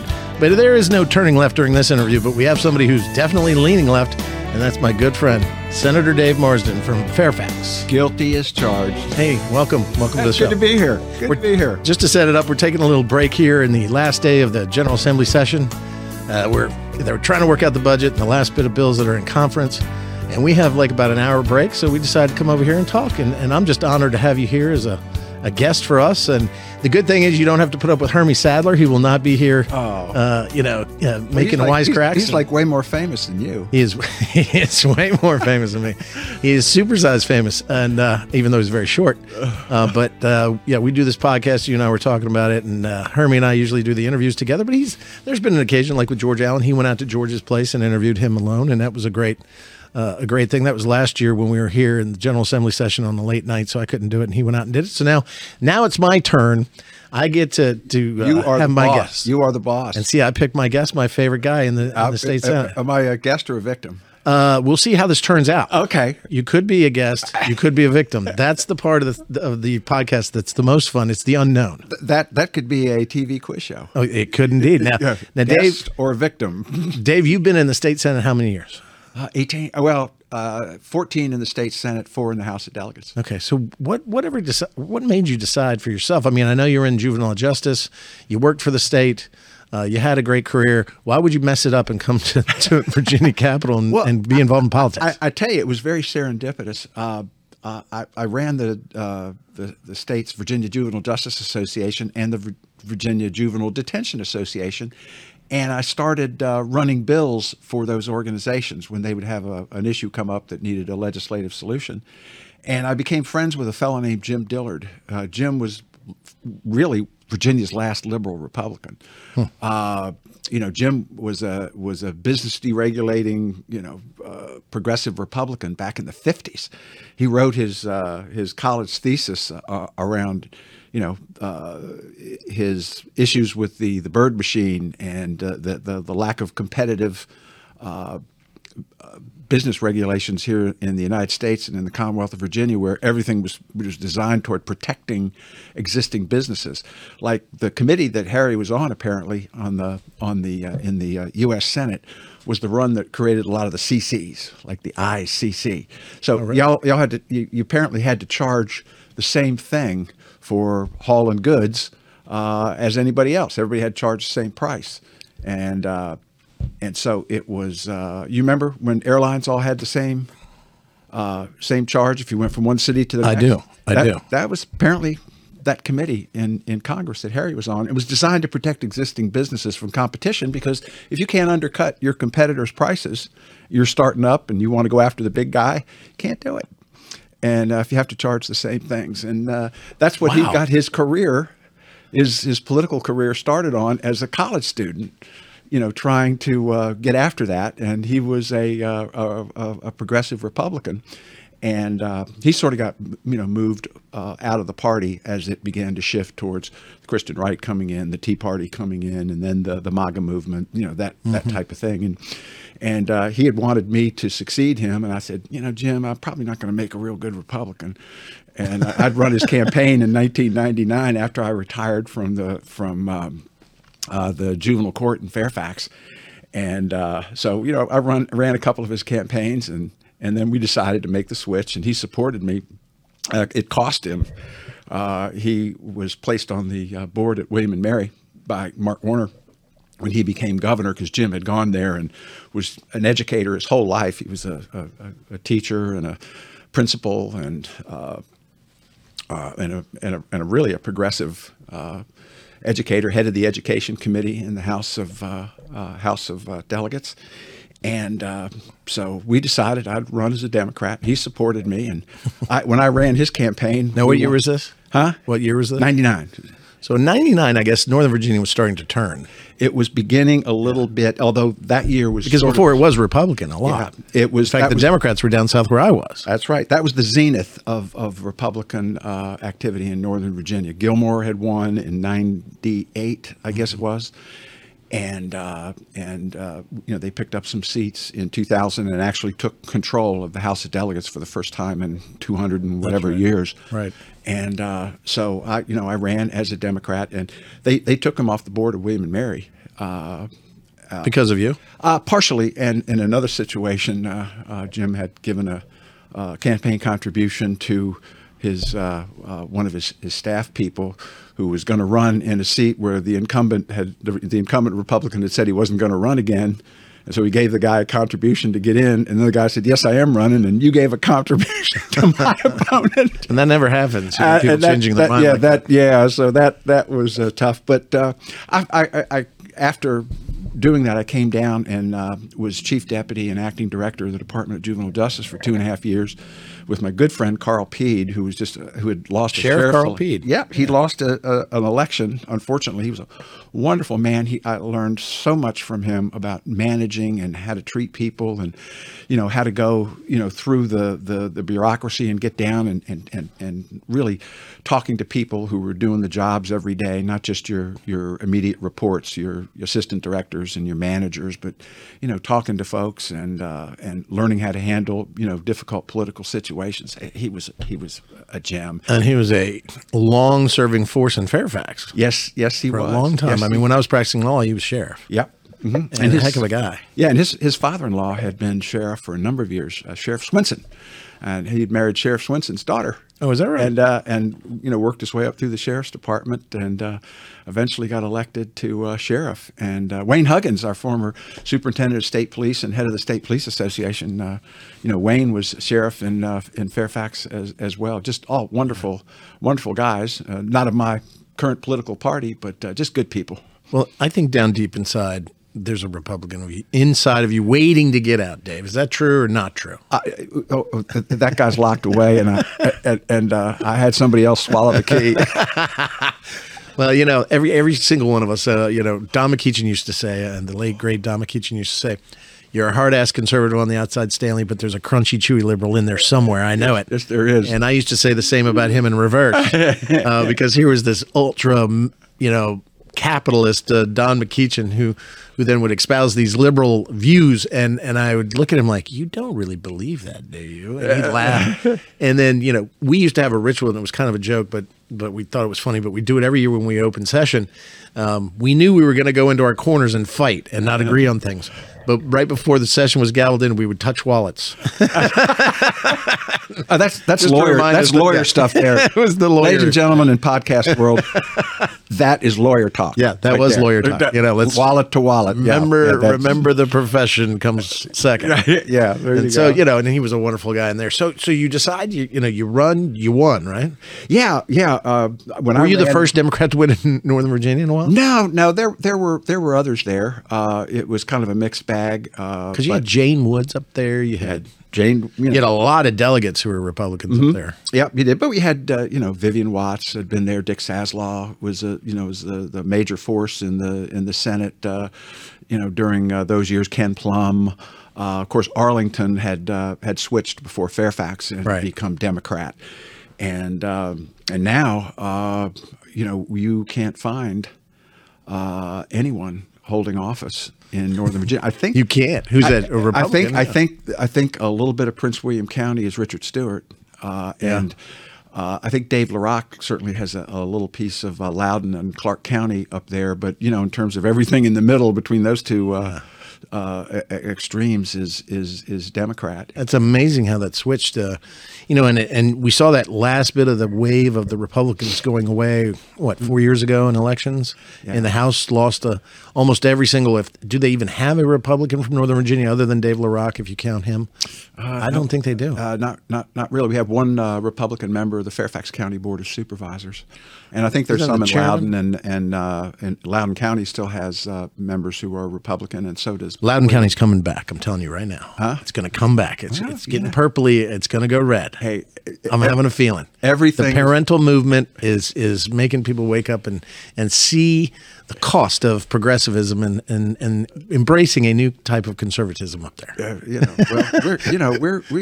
We've done awfully well under our last two Democratic governors. We set up this administration pretty well with revenue pouring in, and I think we've made the state a little bit more welcoming, and we've kind of led the South in terms of moving a little in a progressive direction, and I don't think it's hurt things one bit. And but Those views expressed by Dave Marsden are exclusively of Dave Marsden and not the Leading Right and Turning Left with Sadler in the Center podcast. Well, that's it. Well, it takes two. It takes two to tango, and we do have to. Have our opposing views. And the way I put it to some of my constituents when I have an opportunity to speak candidly with them is that, really one of the big differences between our two parties can be described in the last lines of our Pledge of Allegiance: liberty and justice for all. And to some extent, and this is obviously metaphor and an exaggeration a little bit, but you're either a liberty Virginian or a justice Virginian. If you're rural, white, Christian, older, family's been there forever. Your economy got washed out from under you. In the case of Southside, you lost NAFTA you lost, and CAFTA. huh? Yeah, NAFTA and that certainly was part of it. You lost coal, tobacco, furniture, textiles, the railroads that went with all of that, and just got wiped out. And why did it get Gone. wiped out, though? For us, our knowledge was the government kept saying tobacco is bad for you. We'll pay you not to grow it. Well, and then you know what? We need cheaper sneakers, and furniture's too expensive. We need to make nice with the Chinese and the North American free trade and the Central American free trade. You are correct, and they all went we're away. all complicit. So we don't trust the government, quite frankly, because every time they tell us something's going to be good for us, it sucks. But at the same time, Republican-led corporations offshored things. Oh, give me a break, Republican-led corporations. Yes, they did. Yes, they did. They went to China for cheap labor, and this is where I told you we just don't really plan. We just talk, and I love this so far. But if you think about it now, your party is really corporate America, and our party is like just the every guy, the regular guy. And you guys used to be the regular guy, the little guy, and we used to be corporate America. I mean, I'm acknowledging that perhaps there is a certain we were amount protecting big companies, big tech, big there's a certain pharma. amount of that, and all the social media companies are big liberal companies. Yeah, I mean, they're doing, they have like inclusive policies. But you now. guys have learned how to use them more effectively than we did. Well, we're trying, but we're usually playing catch up. We have a lot to talk about about how you guys always do something, and we go, wow, I guess we need to do that too in politics. Yeah. But the result of all that, that loss, it became an attack on our culture and our loss of liberty, is the way I think people interpreted that. But if you're urban, suburban, you are younger, you are diverse religiously, ethnically, racially, you're probably from some other state. Right. You probably did really, really well in college, and you've come there to make your to make your living and to make your life, and you're working 10, 12 hours a day. And you don't know the homeless guy on the corner like they do in Wytheville. You don't know the challenge. Because that guy's got a family, and we usually are either related or we know about it. Yeah, you know about it. And so you're saying to yourself, I'm willing to pay. Just take care of these folks. Government, you take care of that individual. We want justice for that person. We want fairness, for that person. So liberty and justice, the last line of our Pledge of Allegiance, and actually they've used to be a concept that when we were growing up, it was something that we could all identify with. Yeah, liberty and justice for all; those are good things. And now they're kind of two different frames for how we look at the world, what our dreams are made of. Either our dreams are made up about liberty, or dreams are made up about justice, and that's a little bit of the difference between Republicans and Democrats. It's not a perfect, certainly explanation. And the other I think difference that we see is that Democrats have become more and more comfortable with the transformation of society. Not always perfectly comfortable, but recognizing that women have been held back and minorities have been held back, and that we need to provide mechanisms for them to get there. And to be part of everything, and sometimes that can get scary, and you're saying we're scared. Conservatives are scared of change. Well, a little bit, and I think that what happens is you get into the idea of trying to restore. Let's get back to a time when we were comfortable, when we felt better, because all of these things that are going on today, they didn't happen when I was a kid. I never saw this stuff. I never knew LGBT kids. I didn't know about transgender stuff. So where's all this coming from? How did all this? It's different, and you want to return to an era when this stuff was just not an issue. Well, don't you think though? I mean, and I love that perspective that you guys have, but I don't think it's exactly accurate, because conservatives are more, I don't think, every generation says, man, back in the day. I mean, you hear Dick Saslaw talking about back in the day, how much better it was. And he's retiring, and we're going to miss him. He's been in the Senate 40 years. I mean, that's amazing. I don't think I could ever do that. But, when we talk about the past, it's that, man, we were all trying to get along. We were all trying to be left alone. Every opportunity, we all believe in conservative mindset, is that opportunity is out there. It's got to be an equal opportunity. It doesn't guarantee equal results. And go live your life. I just don't want it jammed down my throat. What I'm getting from my liberal friends is that, well, you guys have been jamming your lifestyle and conservatism down our throats with, by limiting freedom of this or that. And so I think mostly Republicans are like, look, we'd like government to be small and not in our lunch every day, and we want everybody to be, those that need to be protected. I don't think that's a partisan issue. But the rest of us just want to be left the hell alone, right? Yeah.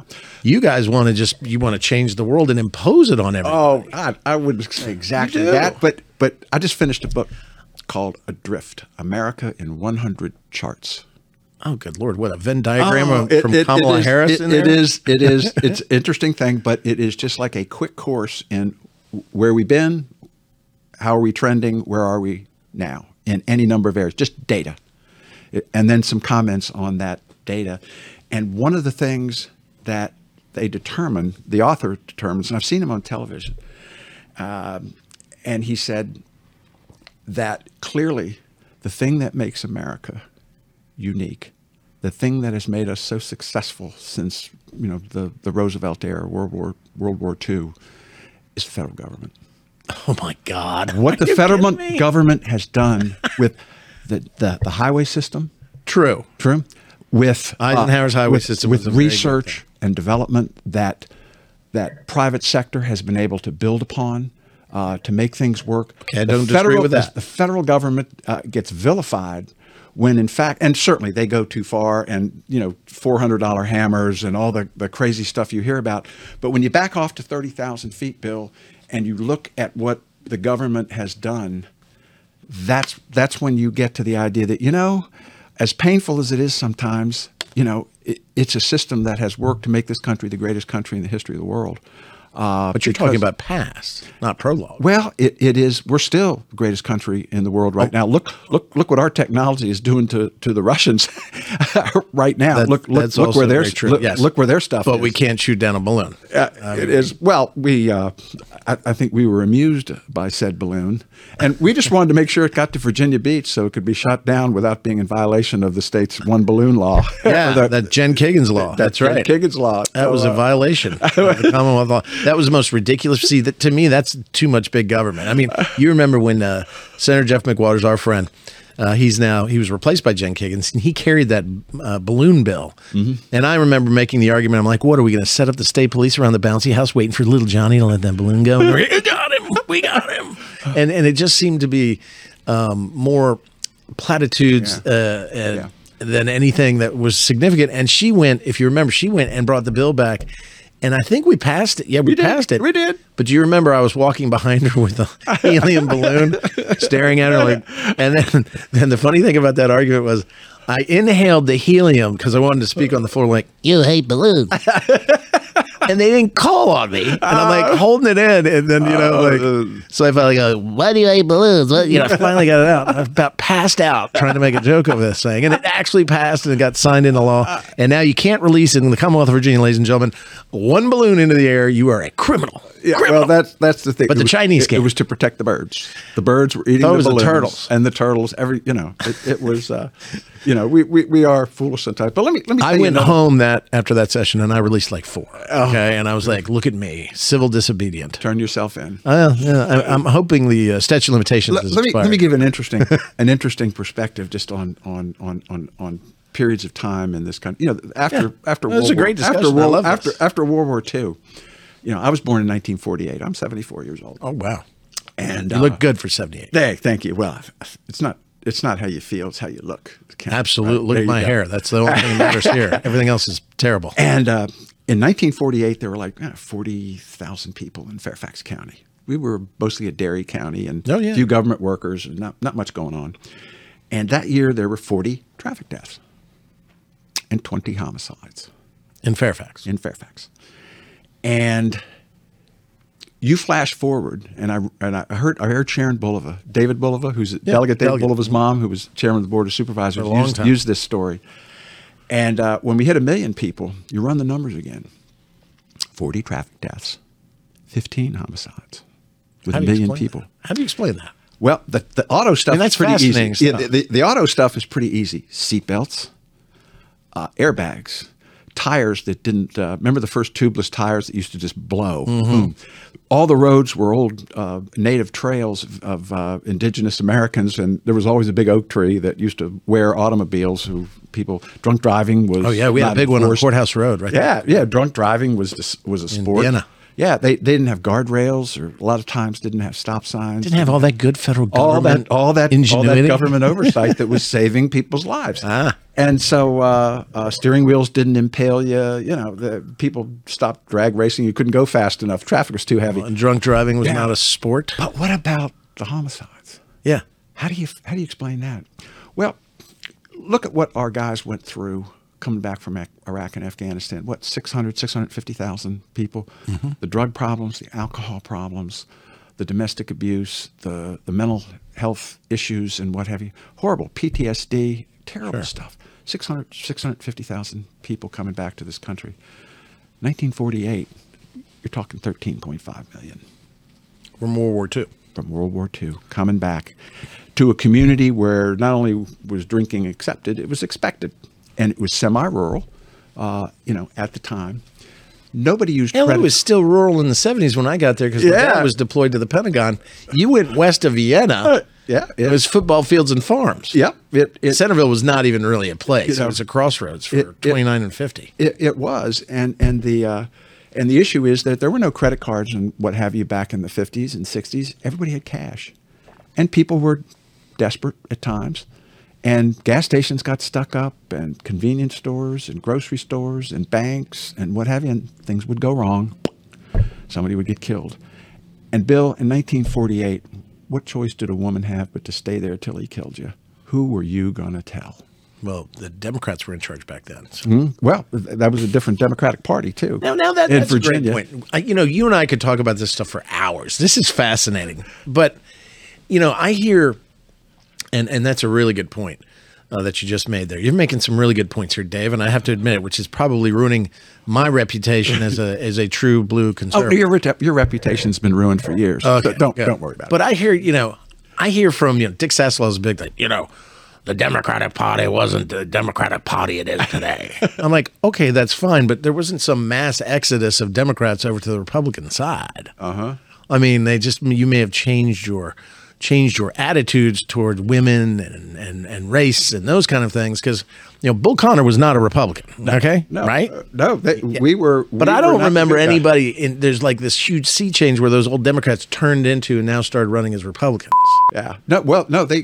When Mills Godwin ran for the second time as a Republican, that was the sort of the dog whistle, the motion to come over. Come on over, all you old conservative bird Democrats. The virtue signaling back then in the like 70s. Lacey Putney, came over as independents, but kept their their conservative views, and the rural Virginia. The only thing that held the Democrats in Virginia for a long time in the South Side and Southwest were the unions, but when the unions, they could get you all the salary and benefits you wanted, and it was great, but if they couldn't get you a job. Right. What were you going to do? And the unions couldn't get you a job, and those jobs disappeared. And so people said, well, culturally, I'm a conservative person, and they switched to the Republican Party rather quickly. You and I were both in Northern Virginia when I started to see the sea change in terms of population growth explosion. A lot of companies coming in because the federal government was right there.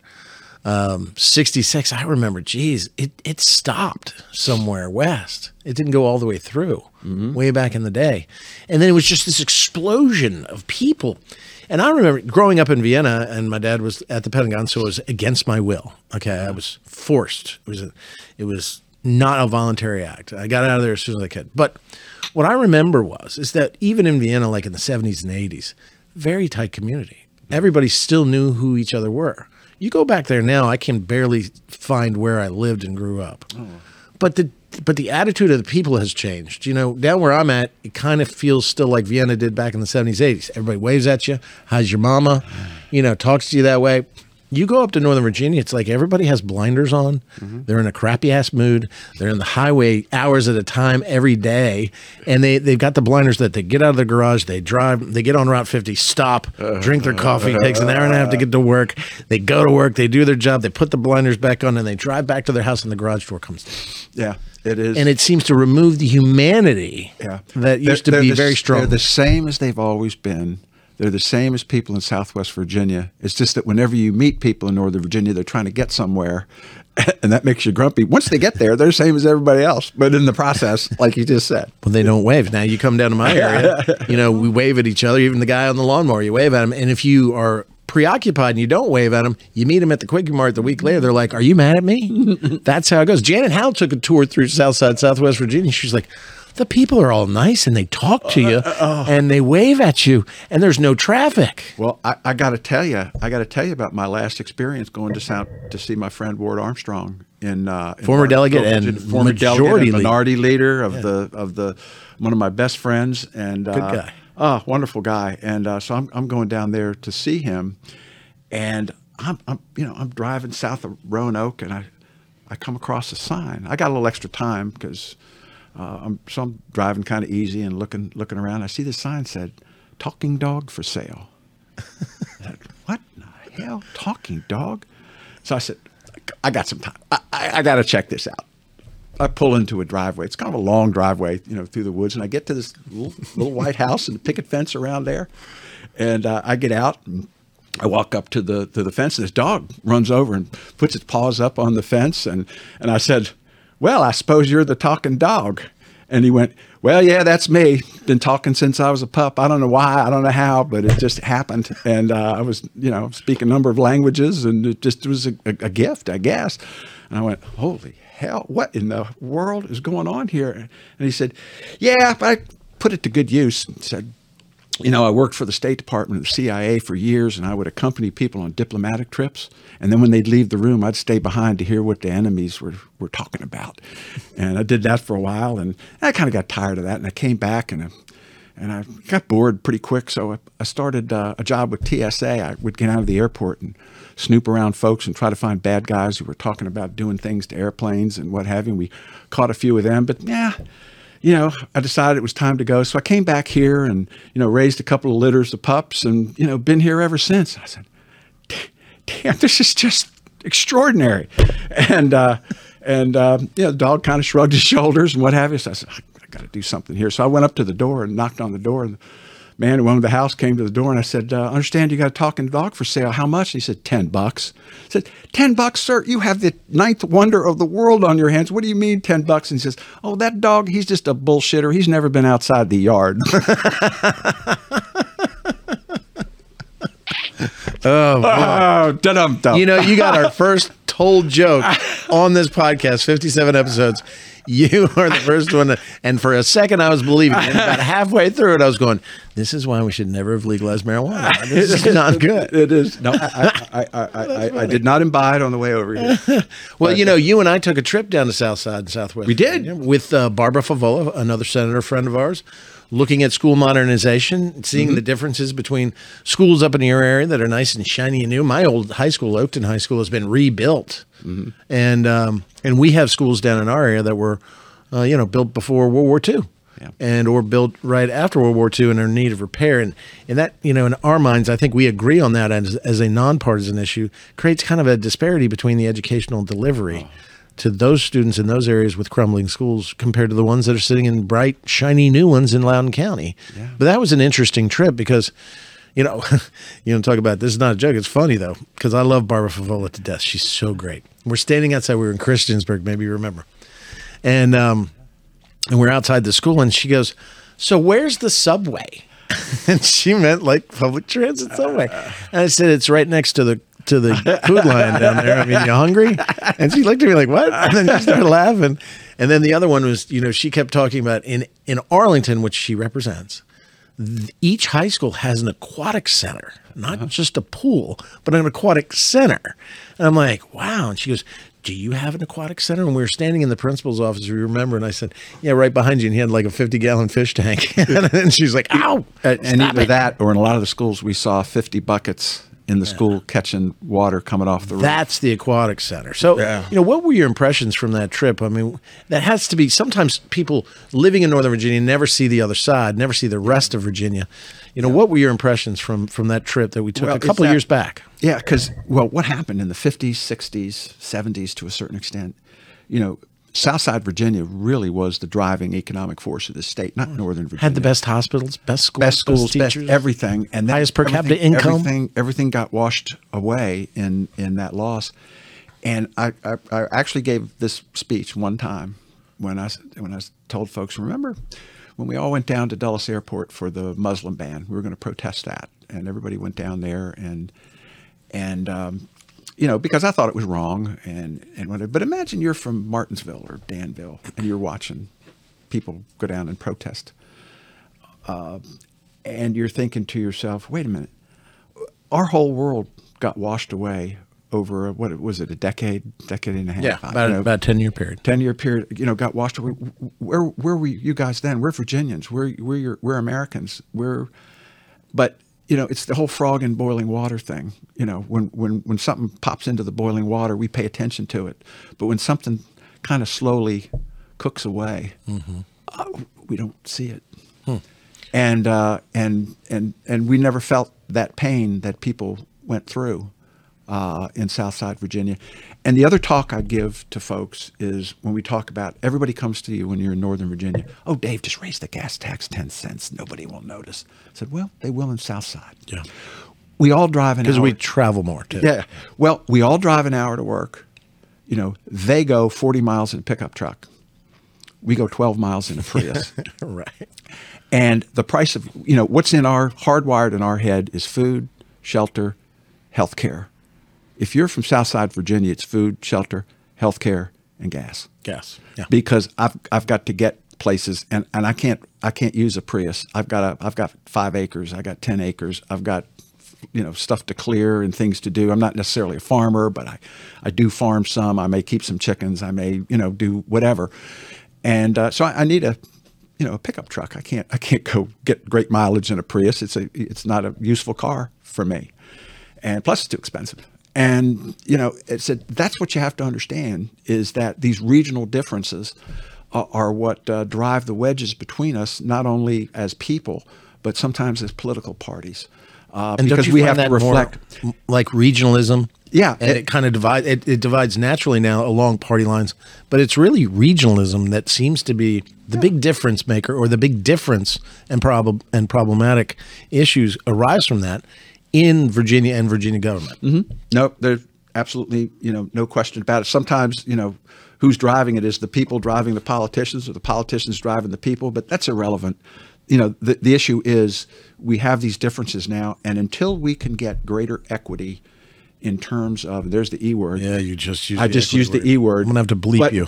But it is, until we get greater equity of economic, it's hard to relate to each other. Well, but the thing is the per capita income where you live is 6 figures, 123,000, something like that. Loudoun County, yeah. State average is 60, and I think it's brought down to 60. It's a little over 60, is because the state average for a family of 4 in my region, or the per capita average, is 35,000. Mm-hmm.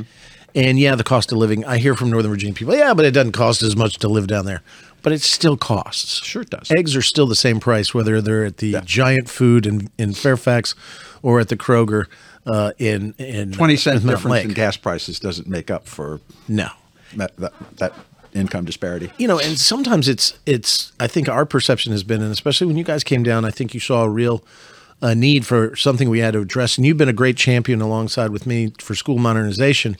But we have a lot of legislators from Northern Virginia who go, well, I got mine. I don't care about yours. We got shiny schools. I don't care that you have crumbling schools. That's your problem. That's your problem to handle. And it's still been a struggle to even get that one across the finish line.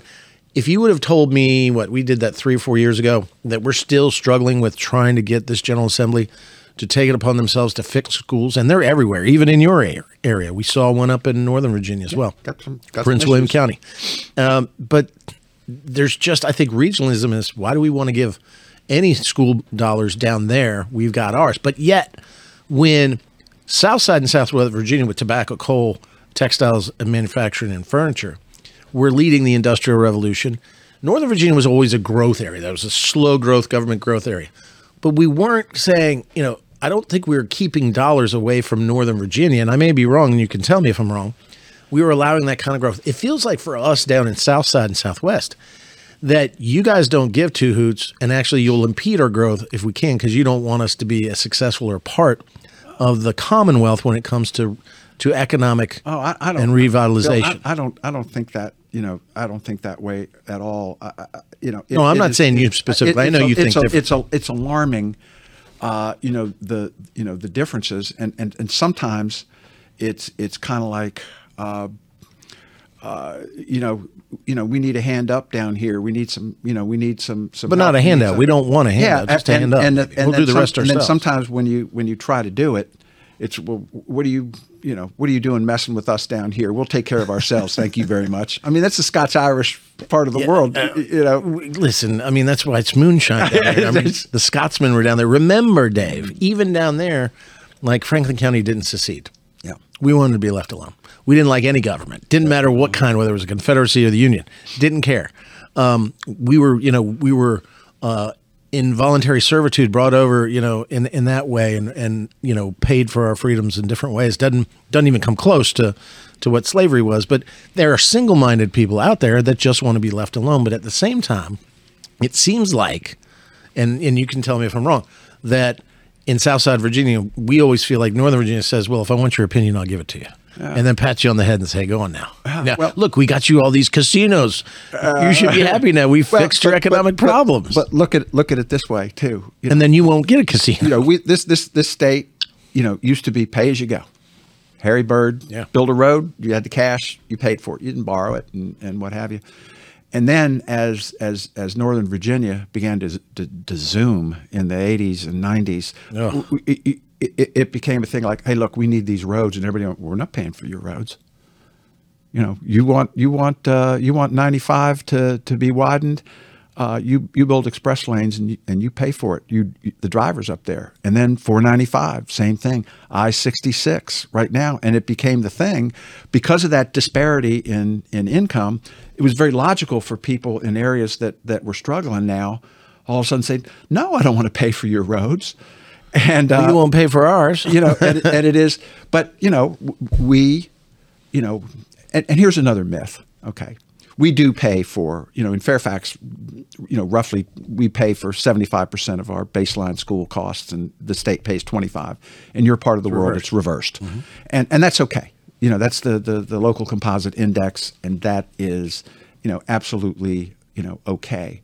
But the problem that comes with all that is that it just highlights the disparity. It's like with the car tax. The car tax, a $25,000 car when Jim Gilmore was doing the car tax relief thing was almost $1,000 in Northern Virginia. That same car in Buchanan County was about $200. Yeah.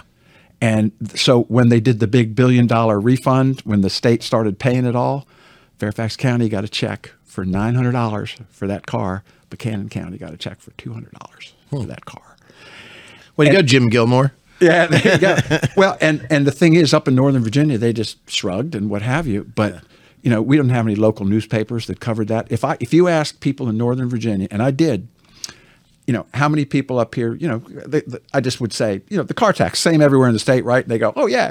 No, it's not. And one of my first educations from Dick Saslow was that they really screwed that up for your area. We lost a lot of money, a lot of tax revenue. You did. That money got mainlined that gimmicky Northern car Virginia. tax.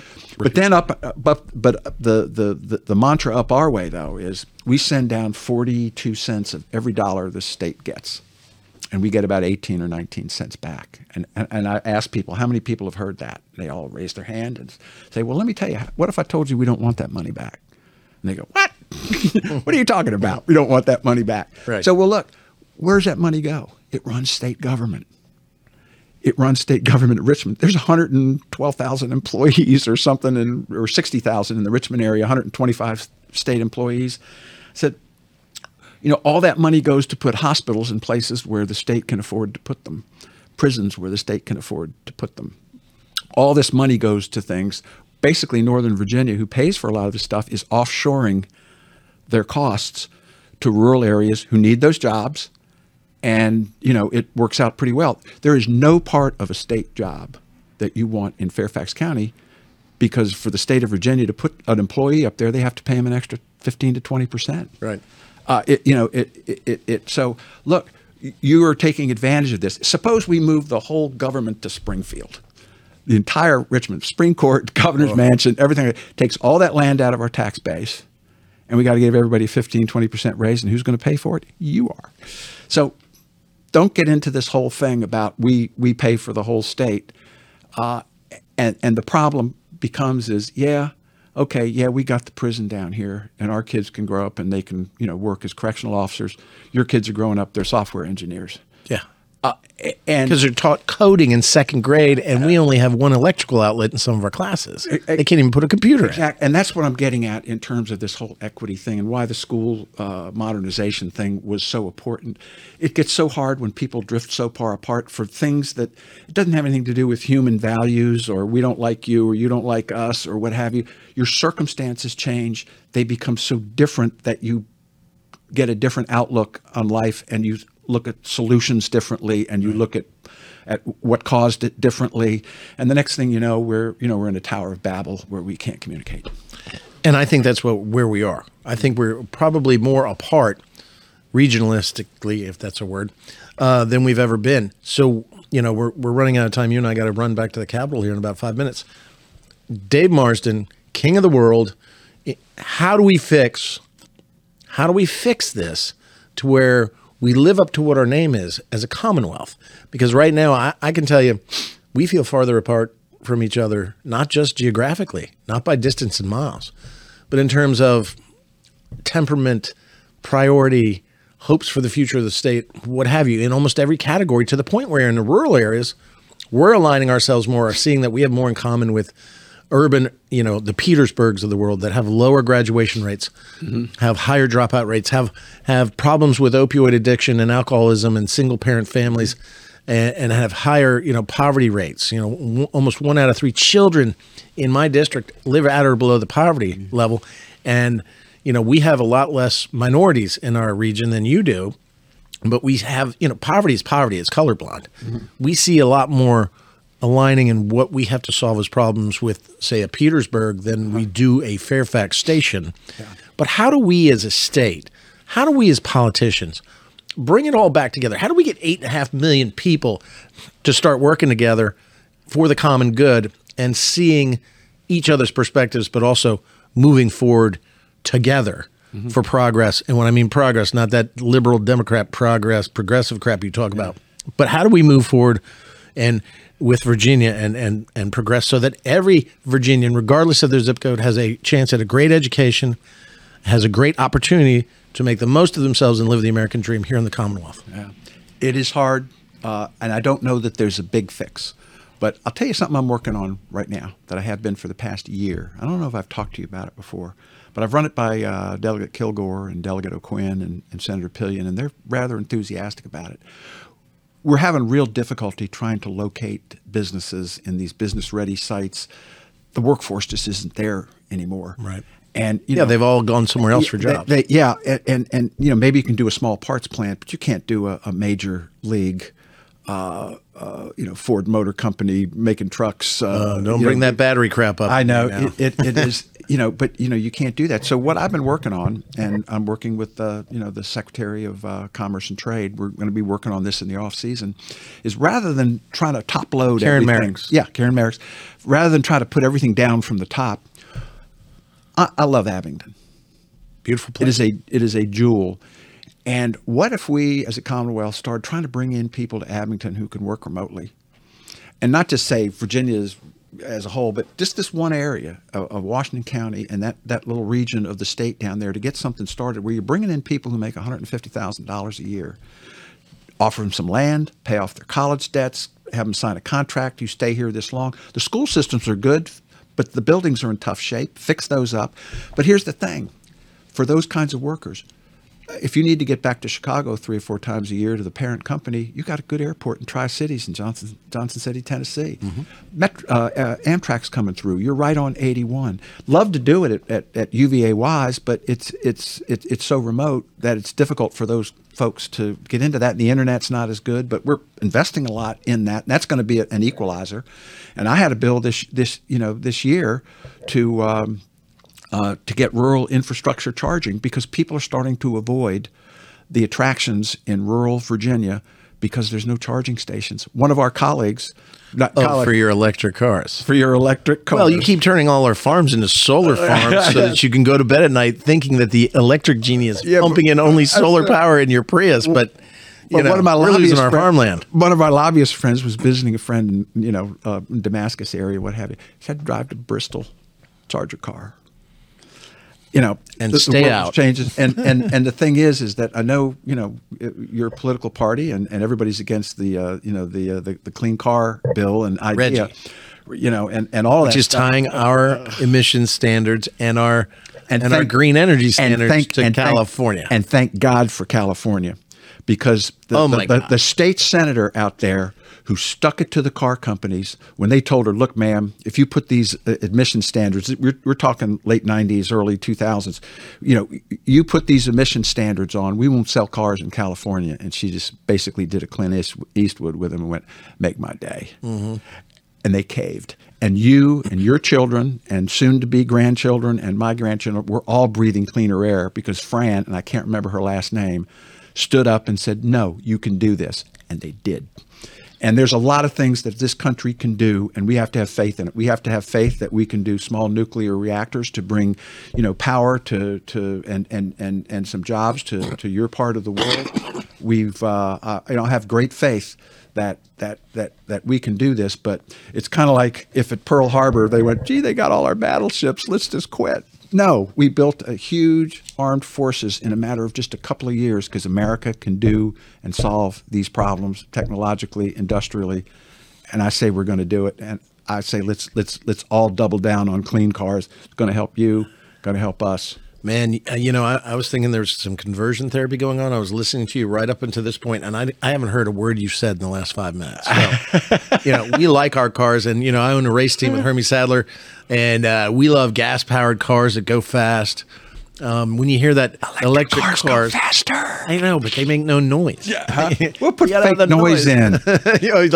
like a tape that you just run on. Listen, we've got a loop. We got knuckleheads in my district who are putting in things in their mufflers that sound like drive-by shootings. Oh yeah, please. Yeah, that's another issue. It is. We could go on. Yeah, Dave, and it looks like we're going to have to get back. They're calling us back into session here the last day of the 2023 Virginia General Assembly session. But Dave, I think we've only scratched the surface, my man. So we got to bring you back. It's an interesting take on your perspective, and certainly the one thing that we have that I don't think anyone can question is our love for Virginia. We may have a different belief on its direction or how we should accomplish things. But we both love Virginia so much, and the people that live here, work here, play here, the children, we feel that obligation. And ultimately, we try to do what's right for Virginia, even though we may disagree about it. That's but right. there's a lot of issues that Dave and I will work on that are nonpartisan, and then we can find agreement, and we can make great things happen for the Commonwealth. Well, there you go. And what we've got to do is to get Virginia and some of my more conservative friends out of the concept is progress used to be a good thing. It's just gone on for too long.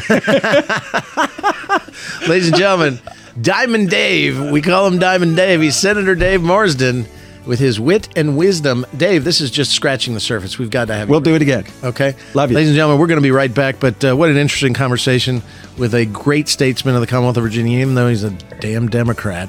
I love him nonetheless. And by the way, my wife loves your wife. They hang out every time they're together here on the Capitol. They do. And she wanted me to say, to remind me to tell you, hey, to Laura for her. And same return for you. All right. They love each other so much. And it started one rainy inauguration, if you remember that. And Dave had an umbrella, and he kept pouring the water off the umbrella down my back. And that's how we became fast friends. Yeah, on purpose. Ladies and gentlemen, this is Leaning Right and Turning Left with Sadler and the Senator. We'll be right back with Hermie to wrap this up. Stay tuned.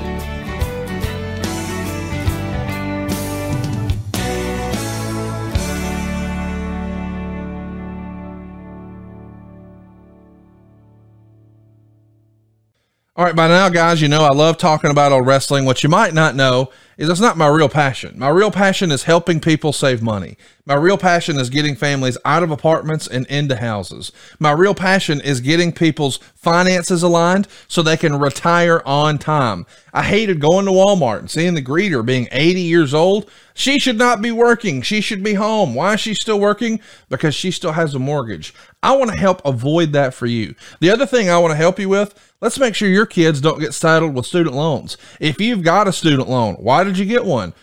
Maybe because your parents still had a mortgage. I'm not saying that to be funny. I'm being sincere. There's only so much money to go around.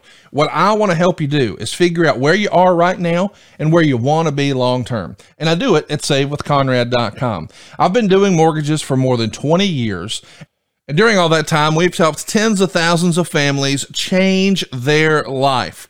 I mean, routinely, we're helping our podcast listeners save $500, $600, $700, $800 a month. But more importantly, get them out of debt faster and with cheaper monthly payments. But if you don't think it can happen for you, let me just tell you this. We are not the bank. We don't say no. We say not yet, but here's how. We're going to get you a game plan on how to improve your credit, how to save a little bit of cash, and how to get into that dream house. Maybe you're already in the house, but it would be nice if someday we could put a pool in the back, or one day we want to upgrade to hardwood floors, or remodel the kitchen, or get a badass master bathroom.